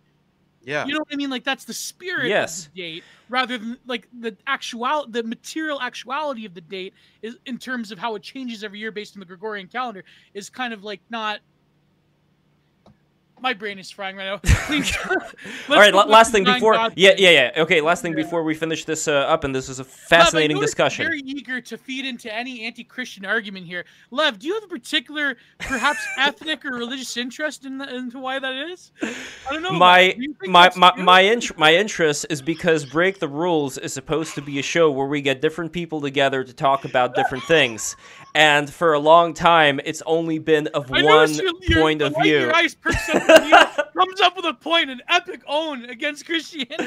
It's only been, listen, Gio, you know this as much as I do. It's only been one point of view regarding so many of these things for about a year now. The fact I'm in Tyler's corner, okay? Like that's yes, I appreciate that. Okay, so Tyler brought up good points when it comes to there were not these same examples of the specific let's see. So with the Rock, for example, that's not it's a virgin birth, but do you have anything better, Neil? Do you have any better virgin birth than just like, oh, this rock over here Mithra came out of? That's number one. And number two, we have to get to the salvation question, which Tyler brought up, which I think is also very important. These are, I think, the two important things. So number one, any examples of virgin birth? And number two, can we get the direct source of where it talks about the salvation? I'm done.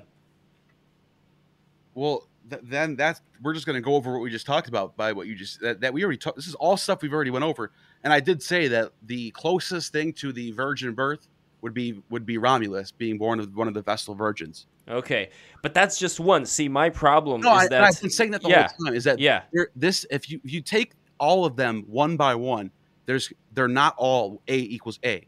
They all have certain archetypal traits that make them the Logos or whatever, Son of God. Or certain all right. things. So when you put them all together as a Venn diagram, you get Jesus in the middle. Okay, last question then is the salvation question when it comes to Mithraism or whichever else. Is there any other example that you can show here, or even the example of Mithra, but do we have the source to say this is how the salvation works? Yeah, I have Mary Beard's Religions of Rome. This is if anyone wants to see where I got God, no. Oh, God. Oh, please, no. You don't like Mary Beard? Oh, fuck, no, I don't. We're sacrificing Geo over But here. she literally is looking at the because with Mithra you don't have physical certain text. aspects she does Not all right. The rest is bullshit. With Mithra you have all carvings on stone and steles and she has pictures. I mean, you can look at this stuff for yourself, and it's initiation rites. It's the initiation rites. It's basically a Persian version of the Louisianian mysteries. Your initiation and the Mithra killing the bull is what gives salvation to the initiate.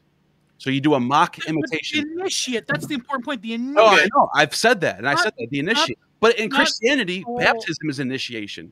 That's the but initiation that's open to everyone. It's something that is fundamental to Christianity. It's not and I something agree. that is That's given as a part of a ritual, as a mystery cult. Sure, and that's why Christianity, as a polemic, would say this is why we're better than that. This is why we're the world savior. This is why Christianity. Yes, because there's so many hazards in terms of.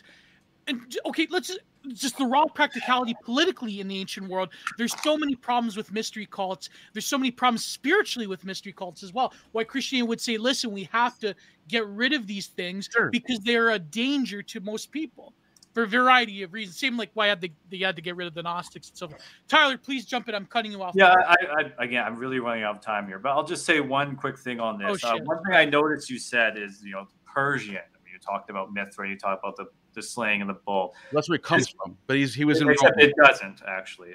This is Yes, it is. This is very outdated. This comes from Franz Kuhlmann, who originally tried to posit that Roman Mithraism and Iranian Mithraism had an essential continuity. And so what he tried to do. That's not what I'm saying. That's not what I'm saying.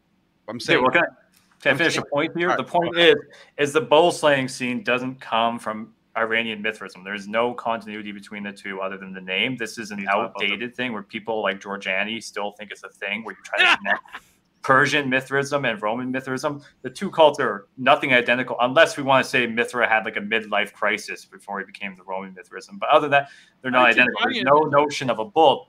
Now, what I said is, again, the only inscription we have of salvation when it comes to the bull is salvation from the bull, which Mithra then kills. Right? These are zodiac symbols. But what you do have, and to your point, is from like mid-2nd century onwards, the fourth, Mithraism is one of the main competitors to Christianity. And so you do actually have similarity in art, right? The example is where it's kind of like, Pepsi and Coke going at it, right? They're fighting, right? They're trying to outdo each other. So there is a sense of competition between the two. That's what I'm saying the whole time. Right. But that does not establish the connection of an archetypical parallel, which is more along the lines of like a Raglan kind of archetype. You wouldn't say so, but that's where I think you're wrong, because I think if you're like Pepsi and Coke would be two different separate drinks, but one archetype competing against each other. Yeah, but I'm saying when we're talking about this, they don't look the same. They're not the same. Again, I'm saying in regards to the competition between the two, and we find shared similarity among how they depict certain scenes.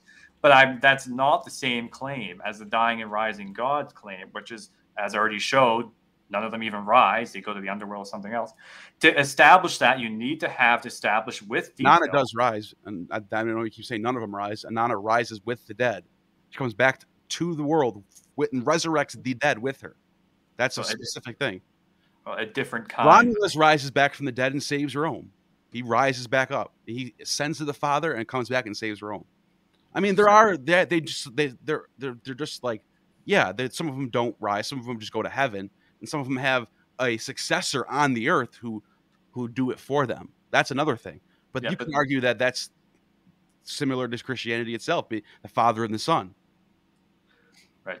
The point is you have to establish similarities and with more detail, because this is why the dying and rising God category is rejected unanimously. Is because it is. Who holds it? A lot of people do. Such as? Okay. And not Robert Price, Richard Carrier, or Thomas. They don't count because you don't like, because they. No, I'm saying because they're. You said unanimously. If you want to say that most biblical scholars don't hold to it, I would probably agree. Exactly. Well, you do realize that dying and rising gods in biblical studies is basically like 6-day creationism. Dennis McDonald. Do you know who Dennis McDonald is? Dr. Dennis McDonald. Kind of sounds familiar. Robin Faith Walsh. Let's see who else. I mean, I'd have to like. They do tend to reference each other. Names of biblical scholars in front of me. I bet you I can name off 5 or 6 of them right now. But That's pointless. That doesn't. What matters is the argument. It doesn't matter who thinks what. What matters. Okay, is well, I already answered it. Like I went through Mithra, Dionysus. How many melodies I need to do? I explained it in the matrix of what they thought the soul was. The Egyptians didn't have a view of bodily resurrection. It was continued prolonged existence where there's a kind of continuity. And that's one specific thing, though. That's one difference that I agree with you on. But everything else, there's no similarities. There's no virgin birth. There's instances like Romulus where he's pregnant. His mother gets pregnant by the god Mars. But none of these stories are unanimous in any kind of archetypical parallel. If you have to stretch those parallels to that point, you could basically do things like say, and I've seen people do it with the same kind of line of reasoning, put Kennedy on it, Lincoln, Churchill, all these kinds of things, right? So the point is you have to understand that a lot of the issues with Christianity was not because they were trying to appeal to this kind of pantheon of gods. It didn't fit into that archetype. They were actually told that they're atheistic because they didn't hold to that syncretistic view and mix it with all these other religions and mythologies that it was kind of common in the Greek Roman. And their opponents, like Celsus and the like, and the pagans, explicitly said that they deny the resurrection of the body. They think it's crazy, right? And so when you don't have the details, what about Justin Martyr, who says that literally this is Justin Martyr who's be arguing on your side, saying that all these other gods that look like Jesus were from demons inventing them. That's literally in his refutation of the, is that what it's called? Refutation of the heresies, I think it's called. Yeah. That Justin Martyr, and then he says that Jesus is just like another Jupiter. He didn't say that actually. I don't know. That's kind of. He didn't. No, he did. Like he did talk about Logos and these earlier like gods. Exactly. Right. And he's same with Augustine and Aquinas. Again, I mean, and this is a stupid point. Why should I care what a second century Platonist philosopher apologist is going to tell us about the history of religions? Because that's the people he was responding to were saying that their view of bodily resurrection is not going to happen. It's abhorrent. And Justin Martyr is saying, well, I'm a philosopher. I'm going to appeal to them on their level. So I'm going to do the Platonic thing. And so that's the point. But his defense to the whole dying and rising gods as a strong category is trying to show that there's a continuity of death and resurrection that Jesus' story matches onto. It doesn't match onto them in virgin birth, doesn't match onto them in body resurrection, doesn't match up to them in passion narratives, doesn't match onto them into the worldview. There's no sense of Platonic soul. There's no sense of Homer. There's no sense of the Greco-Roman pantheon. You have no leg to stand on. Yes, there is. Death gave up its dead, and Hades gave up its dead. Kingdom of Uranus is at hand. I mean, the fact that he blames the demons for making all these other religions tells you everything you need to know. What's wrong with that? A lot of Orthodox people believe that. He's not denying that they're there, but he has to make up some sort of. A lot of the ancient gods do come off like demons. I don't know. Well, if that's all it does is show that was a concern at the time already. Giga Chad, yes, Neil, yes. Anyways, I wanted to ask Tyler something before we go. This came up from. Okay, listen. No, actually, let me address this seriously. Gnostic Informer, I do understand that antipathy towards explaining away, because there is a lot of like LARPy tradcasts and trad orthos nowadays that do explain everything away. Like UFOs are demons. This is a demon. That's a demon. That's a demon. I agree with that criticism, but I do think that there is something to be said about how a lot of the ancient pantheons of gods do fundamentally contradict with Christian theology to the point where you would say, that kind of looks like a demon. You know, Zeus fucking young girls and giving them golden showers and pretending to be, geese. And in order to impregnate that's that's made out of real gold. Just so we're clear, Gio, this isn't like piss yeah, I you know what I mean. Like I understand the criticism of not calling everything demonic, but I think that you get what I'm saying. I'm trying to give you a serious answer here. And my answer's been the same the whole time. It's that I'm not saying that Christians are copying these other religions or that they're all the same. I know. I'm just. I just keep saying that, and it's like Prometheus. He sacrifices himself for the soul for humanity. That's not the same as getting crucified. People say that Prometheus was crucified. No, that's the big mistake that mythicists always tend to make. Look at Lev. But the thing is, the connection is Prometheus sacrifices himself for humans.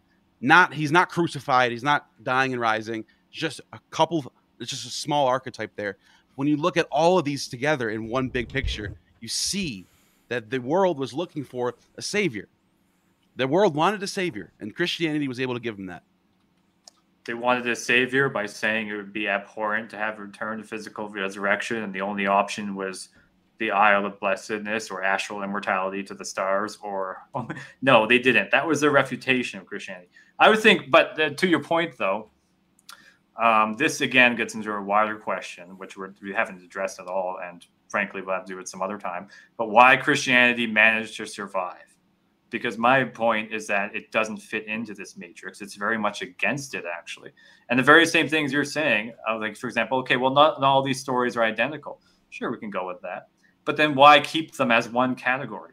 Because we have to understand them on their own terms. And we've elucidated on what some of those terms are. I just don't understand why I keep them. I could see, for example, like in the case of Mithraism from mid-2nd century onwards, even though there's plenty of differences between them, there is a bit of competition and there's likeness in arts, but there's not similarity in terms of belief or the actual details, right, or what they were, right? I mean, Mithraism was very much a initiation call. There's for men only, or zodiac.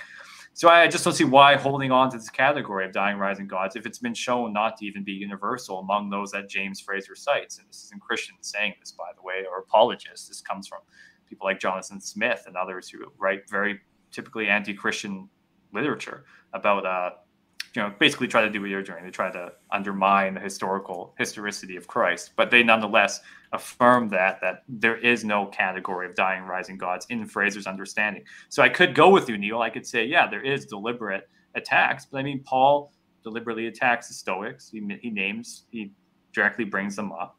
There is very direct things from the fathers answering people like Celsus, where they're actually going against, debating the merits of bodily resurrection versus the pagan view of the soul. We know that they disputed these things, so it's not like there's a likeness. They never said, like Justin Martyr never said, oh, we're just one of you. I'm picking him as the most extreme example. He went with a Christianized Platonism, but he was saying, I have access to like what Plato was really hoping he'd get over against you guys. But nonetheless, there is still no attempt to say, or by Paul or any of the fathers, that this is just like Osiris or Dionysus or whatever. And this is another thing that we forgot to bring up that I think I don't think you realize this, is that the earliest Christians, not all of them believed in the same bodily resurrection. A lot of them did have a Gnostic, we need to escape this reality for the pleroma. That was a common worldview, especially in the Christians in Rome, the Valentinians, as early as the 2nd century. Just because the Pauline Christians won out doesn't mean that they all thought that way in the beginning. There was a lot of differences. Yeah, I actually very familiar with this. So I don't know why you would assume I wasn't. But I did mention the last stream about Gnosticism and 2nd century. I dated the Gnostic texts. I also went, although before Miguel was like, well, this doesn't really matter. But I did go over in, say, Odysseia and as well as Rome, the geography of heresy, when these kinds of groups actually first started appearing, right? We do have continuity with the 1st century. This is basically what you're reiterating is what's called the Bauer thesis, which is that the original Christianity was somehow diverse and that Pauline Christianity won out. I mean, this is simply not true. I mean, 2nd century. It's definitely diverse. Definitely diverse. Yeah, it's source what? Trust me, bro. Like, this has been refuted. No. Bart Ehrman wrote a whole book about this called Lost Christianity. David Litwag. I've read Bart Ehrman's book on it. He's been criticized. Bart Ehrman, by the way, is a serious, respectable scholar, but he actually himself admits that in that viewpoint, he is in the minority. Does that mean it's automatically wrong because of the arguments? No, I'm just saying we haven't gotten to this conversation yet. But the Bauer thesis was something that comes out of the early history of religion school and has since been very well moved on. Like, for example, Gnostic groups, they're largely syncretistic. They came much later in the 2nd century. There is proto-Gnosticism. Like, I was just going to say that. They're not all from the 2nd century. The Christians. Yeah, there's like the Docetists and the like. There is some precursors, but the kind of Gnosticism we get in the 2nd century, which is what you're alluding to, is very different from the ones, say, for example, in the New Testament or the Gospel of John. Like, the point is, in those view, creation is still inherently good. In the 2nd century, we have a kind of radical Paulinism that says creation is not inherently good. The whole thing is bad. You have an anti-cosmic dualism. And basically, they take from a variety of syncretistic views and mix them together into this kind of anti-cosmic dualism. It's a certain version of Platonism. And one thing I will say, by the way, about that, which I didn't mention on the last stream, because again, this is a much wider question. We weren't planning to talk about this, but the Neoplatonic pagan philosophers are also a source we have on the Gnostics. They write against them quite well. Plotinus, he never identifies them as a Christian sect, but he takes them to task, right? Plutarch so I think they're better understood as syncretistic and later developments that come out of Orthodox Christianity. Yeah, that's fine. But I will say this though: if Marcion, I look at Marcion, and I've been digging him a lot lately. Marcion, he really, because for the fact that he's the first person to put together a coherent New Testament, right? And like he has a lot of the letters of Paul there with, I think, Luke and Acts, I think it is, or something like that. And the fact that he, a Gnostic like himself, is the guy that we have to go back to get the first coherent New Testament, that makes me think that that whoever he's taught by, whoever going to the generation before him into the late first century, that there was a lot more wide-ranging views on how heaven is, what heaven is, or how do we resurrect, or if it's bodily, that's what makes me think that the fact that Marcion didn't subscribe to those sort of orthodox views makes me question if there were a lot of people who were like Marcion. Right. Again, we'll need a whole other show to do this. Yeah, sure. My initial point is that is not true that he developed the first canon. I know where you're thinking that from, but a lot of the work on the intrinsic development of the canon, like we have, for example, the Muratonian fragment of the Muratonian canon, as well as, like, for example, which did list pretty much most of what we have in the New Testament canon now, very much early in early Christianity before Marcion. We have the rule of faith going all the way to the first century. We have, sorry? Whose was that? No, the Muratonian canon. It's a canon list of accepted books that we have, and at the end of them is where they put the books that they don't consider to be authoritative, but nonetheless instructive, like the Epistle to Barnabas, for example. So you're saying this is before Marcion? The Muratonian canon indicates that, yes. Okay, but in that sense, that goes back further. There's intrinsic development. I'm seeing 180. No, exactly. So the point I'm talking about tracing the intrinsic development, right? Now that again is it's a much bigger question. But refuting the Bauer thesis, I think that has been done in. Same with Ehrman's argument, but we're not really going there right now because I really got to go. So. All right, fine, yeah. All right, Tyler, thank you so much for coming in. Right. Where could people find you? Twitter at Tyler Thammy, YouTube at Thamster.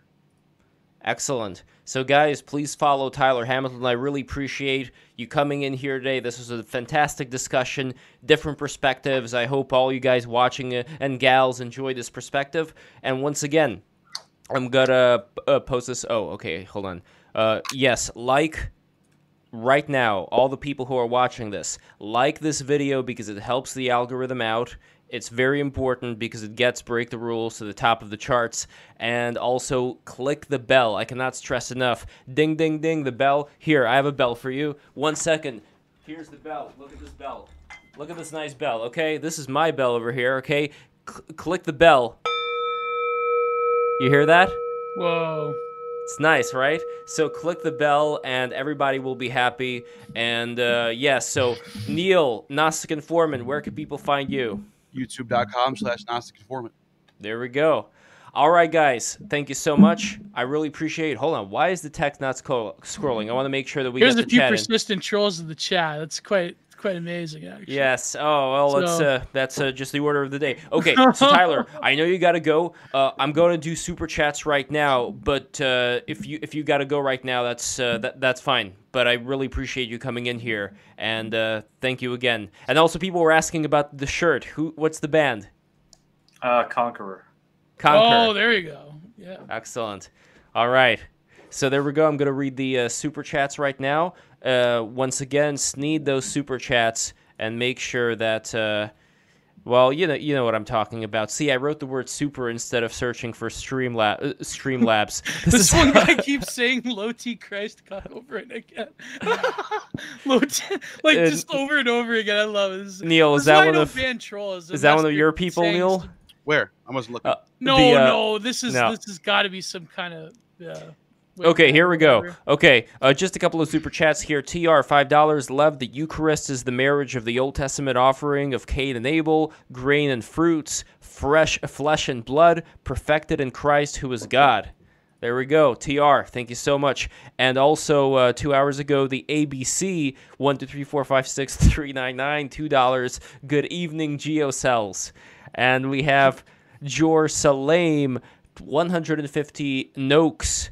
Norway. It's $16. Not bad. Thank you so much. The lamb that is prepared is done so as a cross. One skewer pierces it from the lower parts up to the head, one across the back to the front legs. Justin Martyr about the Passover sacrifice. I don't know. That's well, again, the Passover sacrifice. What I don't get here is that supposedly Neil said that the dates they're conflating two different things. They're conflating Passover with Yom Kippur. Yeah. So yeah, I don't know. Okay, so RG 199 Gnostic Informant won this. Well, you know what? Maybe we're gonna have a poll. We're gonna have a poll on Twitter. I'm gonna do it.